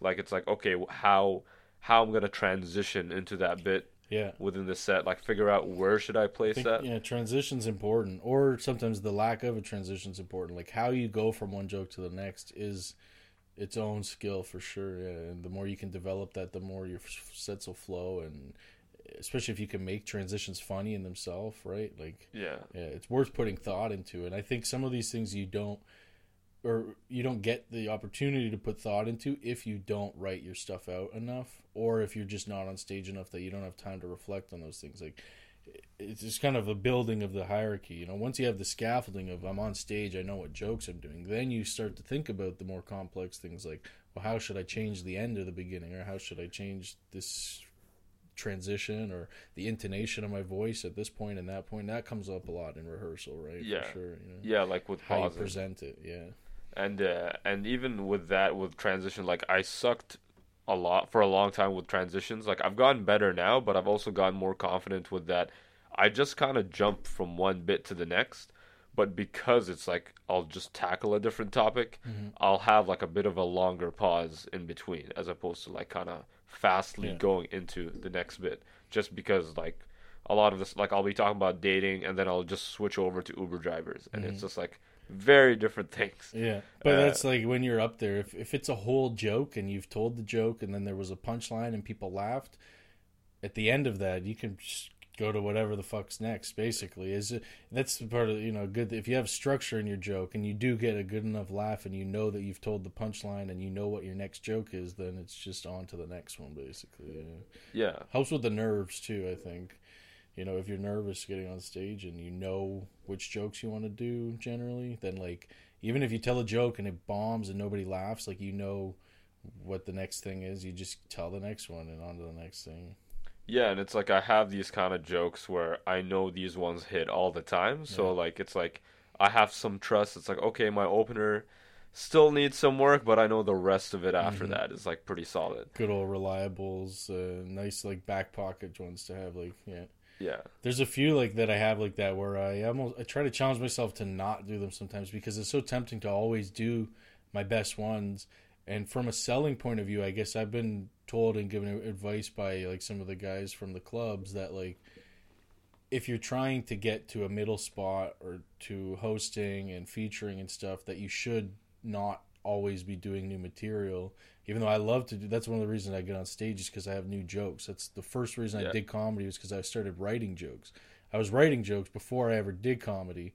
And that's why I was like, well, I should probably try this, shouldn't I? I've already got jokes. Like I need to do something with them. Right. And, so with that though, they're like, no, but you want to make a sellable 6, like, or a 6 or 8 minutes, whatever it is. Like they want to see that you can do the same 6 consistently and then be able to sell that so that if they want to hire you and say, we want you to come and host or come and feature, we want to know that 6 is good and it's tight and you're not, if you're always doing new jokes every time, then they can't necessarily make that conclusion about you.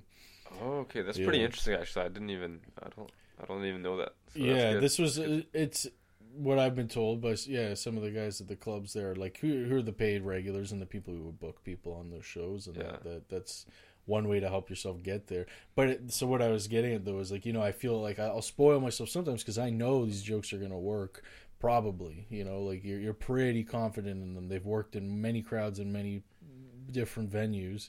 But then there's some jokes that are hit or miss. Like I know there's some jokes that I've had kill in some venues and totally bomb in the other one, like the murder and bird joke. Like that whole bit is done really well in some clubs and mediocre in others.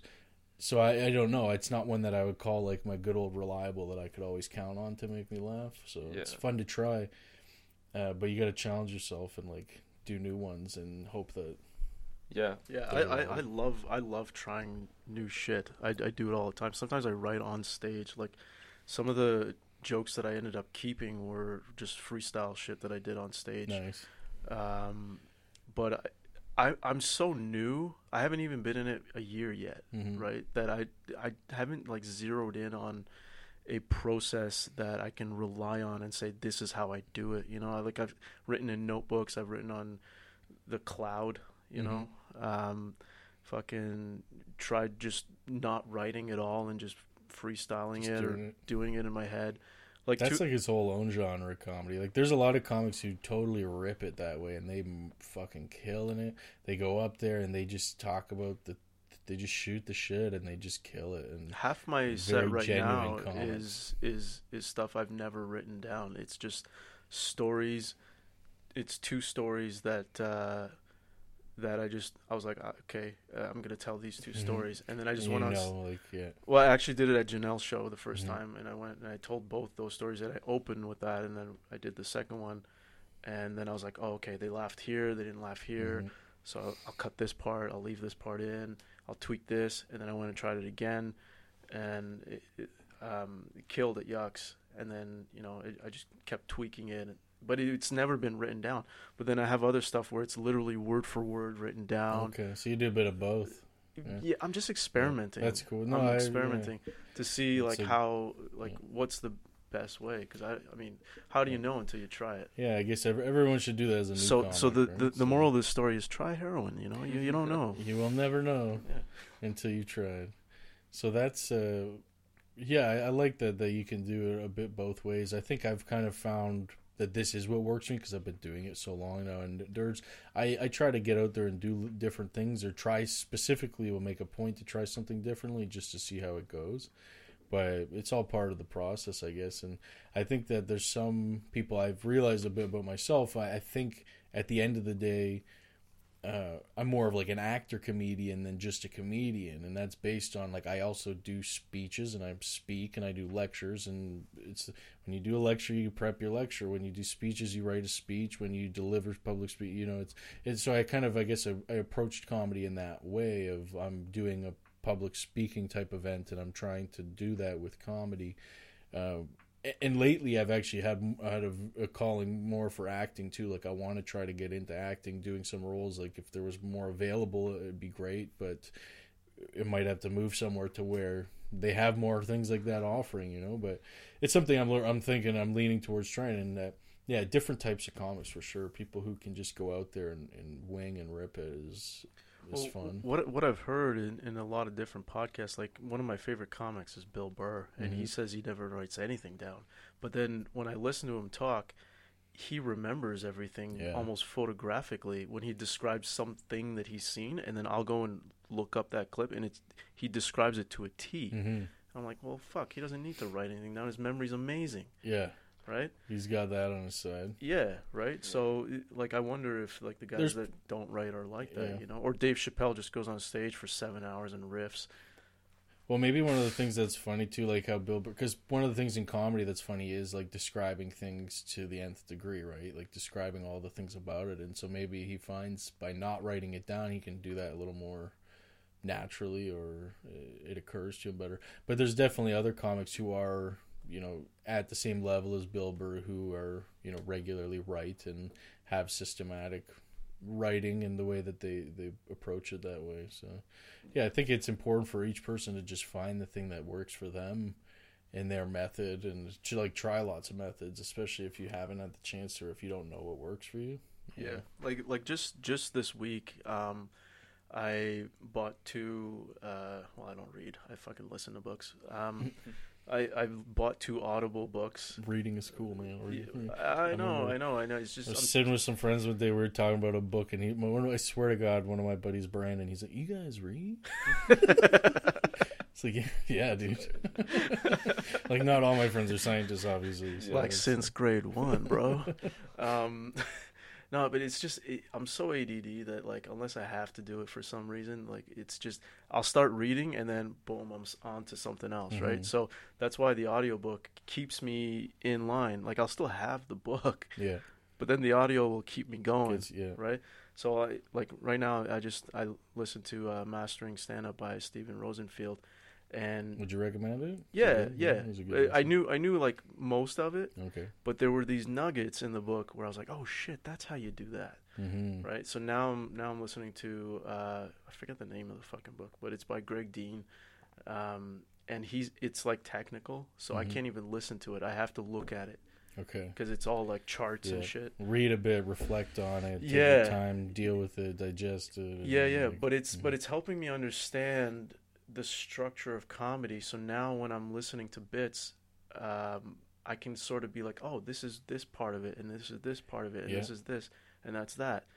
So now it's helping me kind of like see the matrix a little bit. So I'm hoping that helps me in my writing. Yeah, like if you're really new to comedy and you've never even heard some of the terminology, it's hard. Like if you don't know what a tag is, okay, well, you got to tag your joke, you got to put up your set, you got to do your setup for your joke, your punch. Like being able to just learn all the different components and parts, and the fact that there's types of jokes and organization of set is, I think, part of just watching tons of comedy, or you can look to like formal channels like certain books. And I think that these are some of the things that are offered in those often considered controversial comedy courses, where if you take a course on comedy, they can't teach you how to be a funny comedian, but they can teach you what a tag is and how a punchline's set up and how you go about doing those things and the structure of a bit.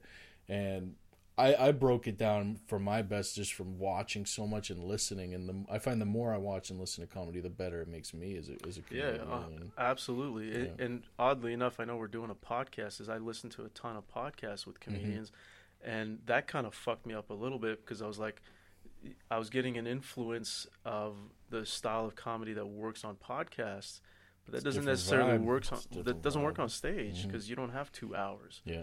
Right, you got 6 minutes. But that's what's cool. I mean, it seems like some of the most popular podcasts are the comedy ones, though, and these comedians finding a different avenue to be able to, voice their own shit. Yeah. Whether it's funny, like people like Chris D'Elia's, I guess you've listened to his sometimes. I listen to his all the time, and it's just him just sitting there going for 1 hour on a rant about something, and I think it's one of the funniest ones ever. Yeah, he's and hilarious. I really like that format.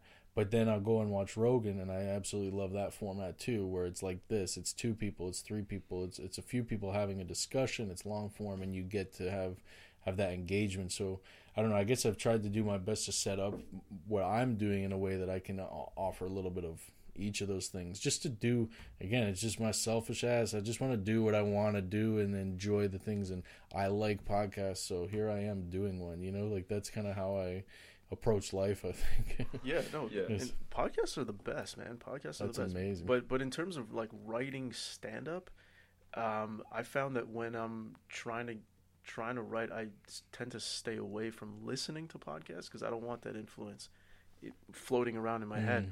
I'll watch a bunch of stand up comedy to get those like juices flowing, get my brain focused on that kind of stuff, and then I'm like, okay, this is how I gotta do it. Not the podcast version.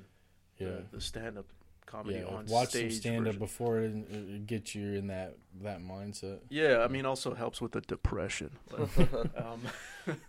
I love listening to this podcast called Let's Talk About Sets, and it breaks down like bits. Like you'll hear the bit through the audio recording. You were the one that introduced me to it, and they'll listen to like a Dave Chappelle bit or just like bits from sick. People. I talked to Arash on one of the earlier recordings I did. Like this, that was a segment I wanted to do on my show. Actually, would be that I'm gonna have to go and check that out because I thought that would be a really cool segment to watch a famous bit, break it down, and then talk about why you liked it, why you didn't like it, or what they did that was just to bring light to it. I think that sounds really, really interesting. Yeah, like I definitely would do it if that's something that interests you, because it's like, obviously it's influenced by, you know, the two personalities that host the podcast and their guests, and they kind of like chime in and figure out how to break it down. But it's like you'd offer your own perspective, and if you have a guest or not. Yeah, exactly. So that would be really cool, and I love that podcast, and it taught me so much about comedy, especially like being very new to it. It's really awesome. Like that's kind of like I haven't read any books about comedy, but podcasts, like I'm more up for that. Yeah, and that podcast in particular, like them breaking stuff down really, really helps you sort of see the DNA of the joke too. And then the other thing too is like you guys, Rami and Joel, write jokes. You guys write individual jokes and then put them together to form a bit. Yeah, I do that a lot too. Yeah, whereas I don't do that, and I want to try that because I haven't tried it, right? So like I mainly do premises and then build off of that. But I want to try it the way they do it, because within a 6-minute format, it's kind of gotta be like tight.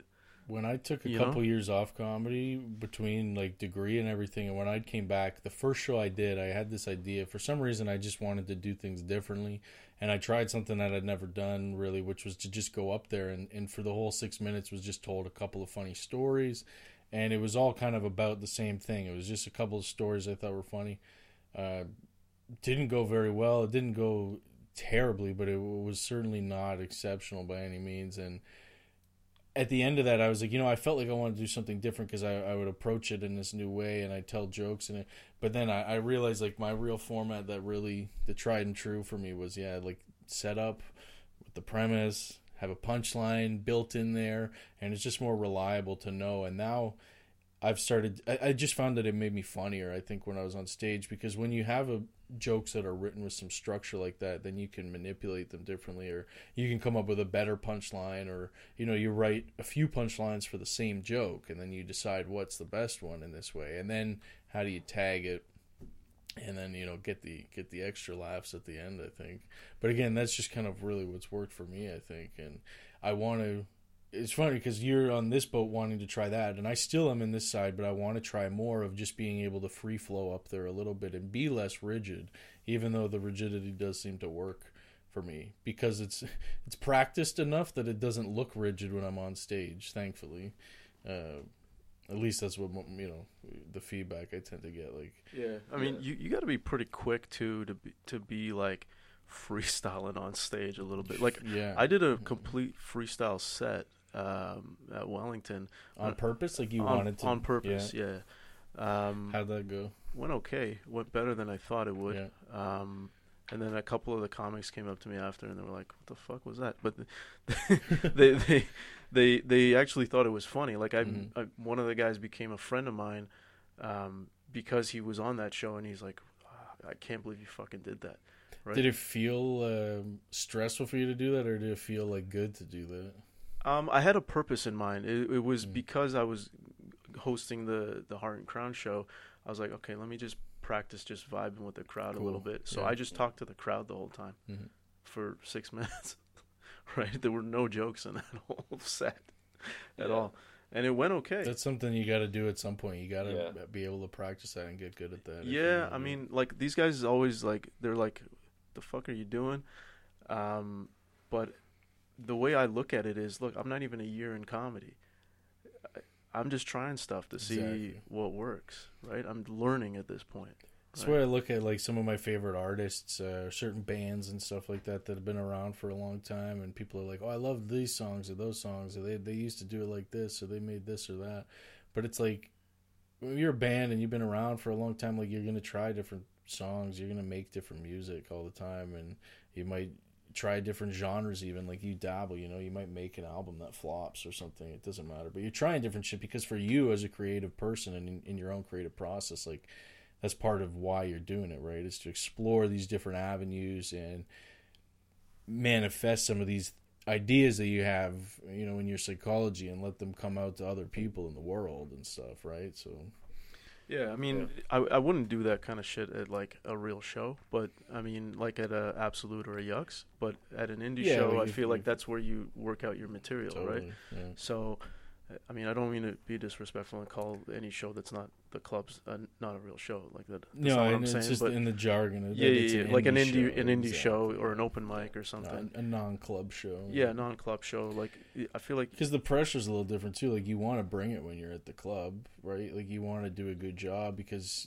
that is partly like your comedy resume at this point. You're those are the people who are your rep that's going to tell you that you're doing all right and that you're going to get booked for something actually. Yeah. Or like at one of these open mics, like I went to Meows and I did 12 minutes of just like new stuff, and I just told them that I was like, "Is it okay if I just do this?" And they're like, "Yeah, it's fine." That's chill. So I just went and I just did it, and I told the crowd that that's what I was doing. So some of the jokes worked, some of them didn't, and I went and I was like, "Okay, these ones didn't work, these ones worked. Cut them out, keep these ones." So I mean, how do you know the first set you ever did is the right one, Mm-hmm. You got to do it again. Yeah. Well, I mean, if you go up with your first set and then you're like, okay, I'm just gonna tweak the first set I ever fucking wrote. Well, how do you know you can't write better shit? Yeah, that's what I mean. I'll go out there and I've never done that where I've just riffed for the whole crowd, but I've gone out plenty of times where I've written a fresh 6 minutes and I go out I probably have like 24 or 30 minutes. Like I have like at least 4 or 5 different 6-minute full sets that I could do, or interchangeably changing jokes in and out, because I'll go up and I'll just do a brand new 6 minutes at a place, and again, it's written in the same fashion and in the same style that I hope that at least some of that's going to be consistent, and then some of it, half of it you're just trying and you hope that it's a bit funny and maybe you'll keep it. There's some stuff that by the time I'm performing it, I know it's already going to be like 90% sure this is a great joke and I love it. Like I'm in love with the joke. And then there's other ones where I'm not totally sure, but I'm like, well, let's just see what everyone thinks and we're going to see how that goes, and fucking way she goes. Yeah. But then there's the other thing too, is like sometimes the jokes that you do will get like like one chuckle, like one person in the crowd is like, ha, right? And then you're like, was that bad, or should I work on this? Yeah. Or how do I build on that? I'm looking for like at least a ha-ha. Can I turn like more than one ha-ha? Like, right? One of the things that happened to me, which was totally shit though, it happened to me recently, is I realized like I got on stage, I had a suit jacket on, like a blazer type jacket, and one of the collar got popped weird on one side. I didn't notice. I didn't have it on. I was getting ready. I knew I was up next. I threw my jacket on, and then I did like the whole set with the collar like half popped on one stage. And I realized that when I looked at my video later, I was like, I look like a piece of shit because like I don't know what kind of an asshole goes up with like a popped up. So it was totally unintentional. I honestly think that had a big impact on my set, which is... I did a set with my fly open once. Nice. By accident. It's funny, man. Wardrobe, man. Yeah. That's the thing. And that's why when you pointed out, you wearing this, and like now I basically wear the same thing for almost every show. One, because it's more continuity if you're filming and you ever want to splice shit together. But also it's like one less thing I have to think about that day. I just know like, okay, this is a fair outfit. It's casual enough. It's not too dressy. I don't have to think about it. It's there. It's clean. It's not, go to the show. That's that. Was that the Bill Gates? That is it Zuckerberg? Who does this? Steve Jobs. They all do that. Like wear the same shit every single day. Don't think about it. Mm-hmm. Right? They just have the same clothes. Yeah, because that way you can just wake up. It's one less decision you got to make in the day. Free up your. Yeah. For the heart show that we have, like I've tried wearing something different every time. Okay. Because it's just like, I don't know, it's just our show, so I'm like, oh, I want to look good in a different way. But yeah, if I just pick one thing, it's probably a lot easier. Yeah, I mean, obviously people change this for a lot of shows. Like everyone's got their own decision on how they handle that too. Like for me, that's just what I've decided. That's what I like to do. I feel like some outfits work well and some don't. Like most of the time on my day-to-day basis, I wear a suit almost every day because just for work and school and that, and when I'm there. So I got to dress down a certain amount, but not. I don't want to be too casual because I don't want to present like some comics can go out there and they can be totally bumming and they're hilarious because that's their vibe, But I kind of have a bit of a professional-ish vibe to me, I think, when I'm on stage, I guess. Yeah, you're not a complete piece of shit. That's what you're saying. Yeah, I had a whole bit where I was, it revolved around like wearing dress clothes, and I tried it in dress clothes and it would work, and then I tried it without dress clothes and it fucking didn't work. Right, so it was like very dependent on me wearing that, and I was like, "Fuck, I don't want to wear dress clothes every fucking time I go up on stage." Yeah, or just to do this bit too. Yeah. Like, so then I just dropped the bit. It's like your prop acting, But so, what do you see for your future in comedy? What do you hope to accomplish at this point? Well, fucking Marwan, every day he's like, "Oh, I'm getting a Netflix special." So one day that's his fucking yeah. And that's why I get you to sign in my guest book so I can show people one day. I say, this motherfucker, he was here. He was here. Nice. Yeah, but no, like realistically, like what you said earlier, I think is probably, the goal for, I guess, the next year or whatever, like year 2 in comedy or whatever, just moving from just doing open mics and stuff like that to, getting on some of the new nights, like the Tuesdays and all that kind of stuff, and hopefully like on the weekends and all that kind of stuff, right? I don't really care too much about getting paid from comedy right now. I just want to be a better comic. I want to respect that. Yeah, I just want to be better, and as I get better, just get more opportunities to go up on stage. That's my immediate goal. Long-term goal, we'll see what happens, but that'll happen too. Like if your goal is to get better as a comedian, then the rest is going to figure itself out after that, right? Like if your goal is to go right to getting a middle, and then you got to think about it. Like, my goal is just to be better. When you're good enough, they'll tell you, and you'll be out there, and they'll book you for that. Yeah, like in terms of the money, I don't care about the money at all. Like I'm lucky in that I have a good, well-paying job with the design job that I have, so I don't have to think about, man, I really want to make, $200 a night or something when I go up. I just think about my material, how I am on stage. We always record ourselves, and we're always trying to be better. And the goal right now is, like I was saying before, like weekend spot at Absolute Yucks. Like that would be like the best place to be right now.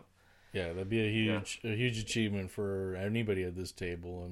The other thing too is you said recording the sets. That I ask a lot of comics, and not everyone seems to record their sets, which blows my mind. I know, me too, man. I think that's great that you guys do. I do every set.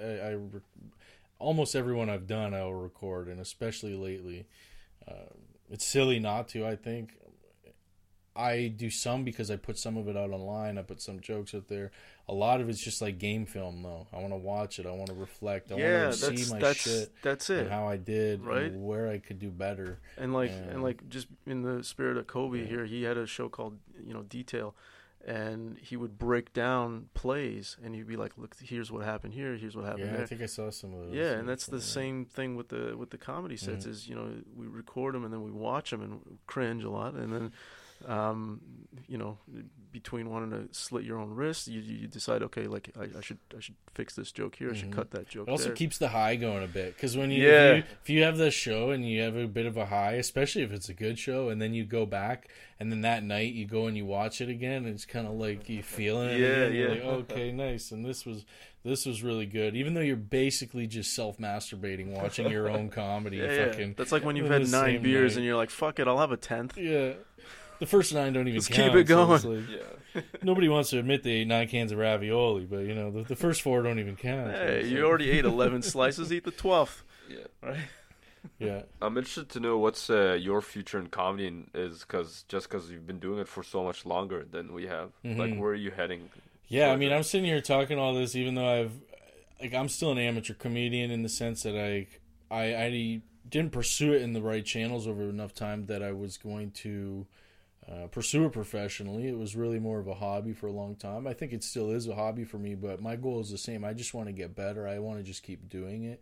I'm not like, if I was getting booked at shows for weekend shows and host stuff, I would be absolutely grateful, and I would love to. That's kind of, again, where I'd like to work toward, is just doing that, but still from a hobby point of view. And in one way, I feel like there's because of that, there's people out there who are hungrier than me because they're fighting for it and they don't have a day job and they're not. But my goal is just, I love being on stage. I like to tell jokes. I really enjoy what I do otherwise, though, in my day job. And so I'm happy being on stage. Like, I think once a week would be amazing, but twice a month is great too, for me to be out there. It's enough time for me to write new shit, tell jokes, record my set, and be able to put it online and kind of market myself that way and be able to like run it through a channel. So I see my future going more toward, doing comedy a couple times a month and having guests at least once a week on my show and running my YouTube channel and kind of building up more on YouTube podcast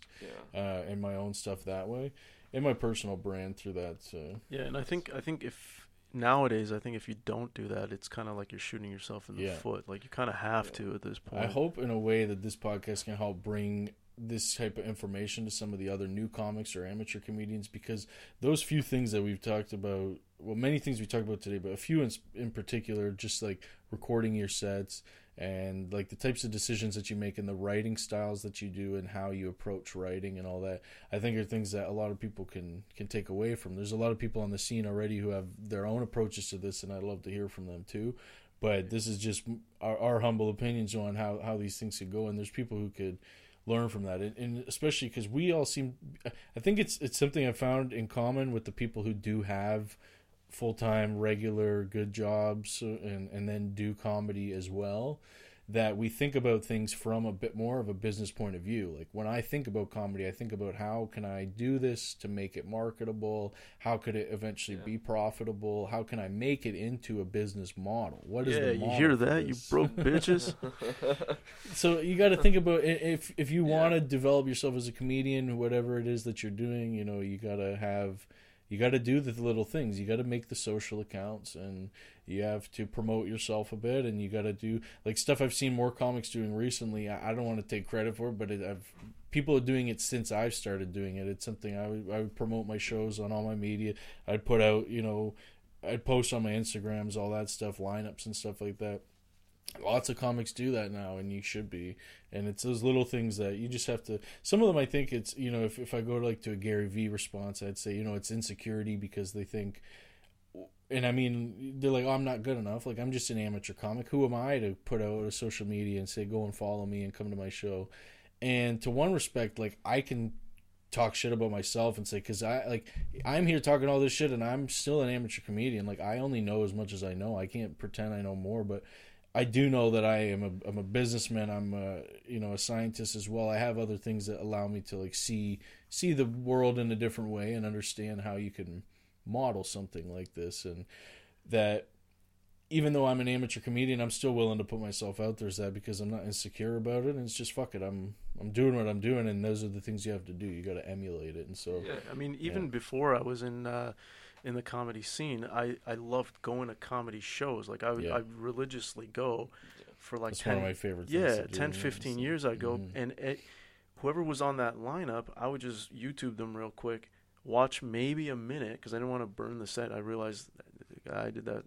I one time watched the entire set, then I went to the show, and it was the same set, and I was like, oh, fuck, I shouldn't have done that.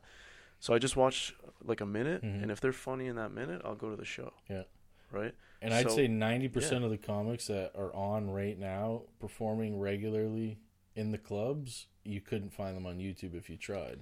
That's the thing that blows my mind. How the fuck? Okay, so you want to say something? Yeah, it's just like we've had that conversation before with like Rami, Joel, and Shaw. Like the way to do it now is, Instagram, social media, YouTube, like be online. You need to be on the digital side. And it's like I've met some incredible comics that we've even had on the show, and they just have no online presence, and it's just like you can't do that. That doesn't work right now. Some people are really funny, they're great at comedy, but they have no business mindset at all, or they've never even considered the option of doing something this way. They just never thought about it, but I follow religiously these people like Gary Vee who talk about that. I've read his books and stuff, about his marketing and how he approached that. And I don't know, I think there's a lot to be gained from offering your comedy online. There's only going to be 50 people at the club, maybe a dozen people at the show that you're at, maybe it's 20, but online thousands and thousands of people could see it. Somebody could pick it up from somewhere else. They really like it, and then you never know. Just for me, a lot of it too is there's people, like I grew up near Toronto and Oshawa, right? So there's people back home who would like to see my sets, but they don't get to see them. So now they get to watch them too. Like, I get most people, their rationale for not is they only have so much material, they don't want to burn it by putting it online. But I think, fuck it, put it online anyways, and just either write more, do the same stuff. Like, it's a bit of your own psychology that's fucking you on that, because you think that this audience is like, every show that you're doing, it's probably a pretty new audience. There might be a few people who've seen you again, but it's always going to be a new audience and new people, and they're still going to find that same shit funny. Well, there's another way as well, and I've seen like guys like Sam Morrill do this, where he will do jokes on topical stuff, right? Because he's like, fuck it, the topic is gonna be old news in a couple weeks anyway. I'm just gonna write some jokes on this, and I'll release that online. Yes, that's new content, and there you go. Or guys Very like smart approach, Andrew Schultz will just do his crowd work. You do the crowd works, you do the hecklers, because that doesn't burn anything. No, exactly. His material is still safe. But then guys like Neil Nanda, who's like newer, but he did the exact same thing, where each week he released a new bit. He released a new bit each week, so it's like an hour of material. You can give people something to follow that way, Yeah, but it's also they try to hack the algorithm, right? Because they're like, okay, if you post consistently, the algorithm rewards you. Yeah, so it'll boost your post. More people will see it. Yeah, so it's for them. It was like, okay, it's a bit of both. It's, let me get my shit out there, build a fan base, build the, hack the algorithm, all that stuff, right? And any of those approaches would be better than having nothing.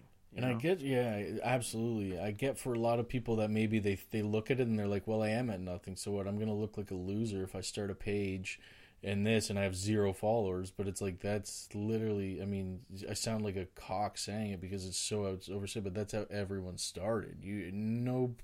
Everybody started with 0 followers or 0 likes, every single page at some point, and you just got to get it going at some point. You just open it up. Don't even have to invite people right away, but if it's just there, so that if you're at a show and somebody asks you, you can reference to it, say, this is my handle. Find me. And like a lot of the big YouTubers, they'll at some point be like, here's my first video, here's what it looked like, and it looks like shit, but that didn't stop them. Exactly. Now they have like 10 million followers or whatever the fuck, right? So like, one of the things I did on the first time I had Arash in here, we went on and we watched the episode 1 Joe Rogan.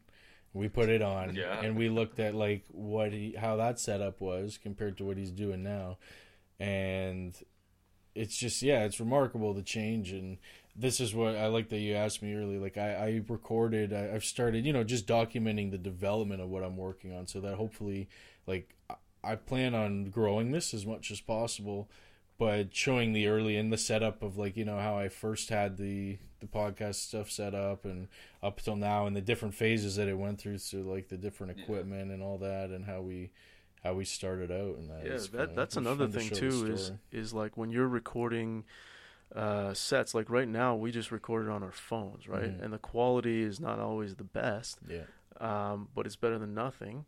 But eventually, like, we want to be recording the audio straight through the mixer to get the clean vocals, and the audio from the phone or the camera will be the crowd mic, let's say. Exactly. A little hack for you guys, or for any comedians who want to start doing that, is you can buy those like little pin mics, like lapel mics. Lapel mics. I have those for real estate, like when I do real estate videos, right? So that's you could wear those during a set and record your audio live through a lapel mic, and record the boom system, like the whole live audio of the club. And so, like, this, even when I'm in the club, when I'm doing my shows, like, I'll take my footage, but then I'll try to get a little B-reel footage, get a little bit of the crowd, but then, like, things like release forms and shit, okay, so then I blur the crowd, or I show backs of heads, and you gotta take all these little things in consideration. Zoom in on titties, all kinds of stuff. If you got big titties, sit in the front row, do us all a favor, please. Yeah, come say hello after the show. Please come say hello, please. Very single, very single. The only non-single guy here. Yeah. Yeah, she better not listen to this. I was that was a character piece. I was playing him. Yeah. Oh man, well that was awesome, guys. Honestly, I think we should probably got to wrap it up at this point. Yeah, but that was great. My man. eyes are going. I keep I'm out here blinking away, but that was a lot of fun. I had a great time having you guys here. That was fucking awesome. Man. Thank you so much for having us on. It flew by, man. It felt just like a regular podcast, you know. So and it's not. So just tell us one more time if you want to remind us your show dates and your handle. Yeah, and where we'll find you. You can find us at the Comedy Market on Facebook and Instagram. So it's the Comedy Market, all one word. We have our current show is at Heart and Crown. The next one's going to be, I believe, February 19th. Yeah, I'm hoping for that. Yeah, we have a monthly show, and then hopefully soon we'll have a weekly mic as well. So that's what we're working towards. Yeah. Yeah, we'll keep you up to date on that, and make sure everybody's aware of what you guys have going on. I'm gonna do a lot of cross promotional stuff here. That's awesome, man. Really appreciate that. Yeah, thanks a lot, man. Appreciate it. Yeah, thanks a lot for coming, guys. Awesome, and that's a wrap. Take care, everybody.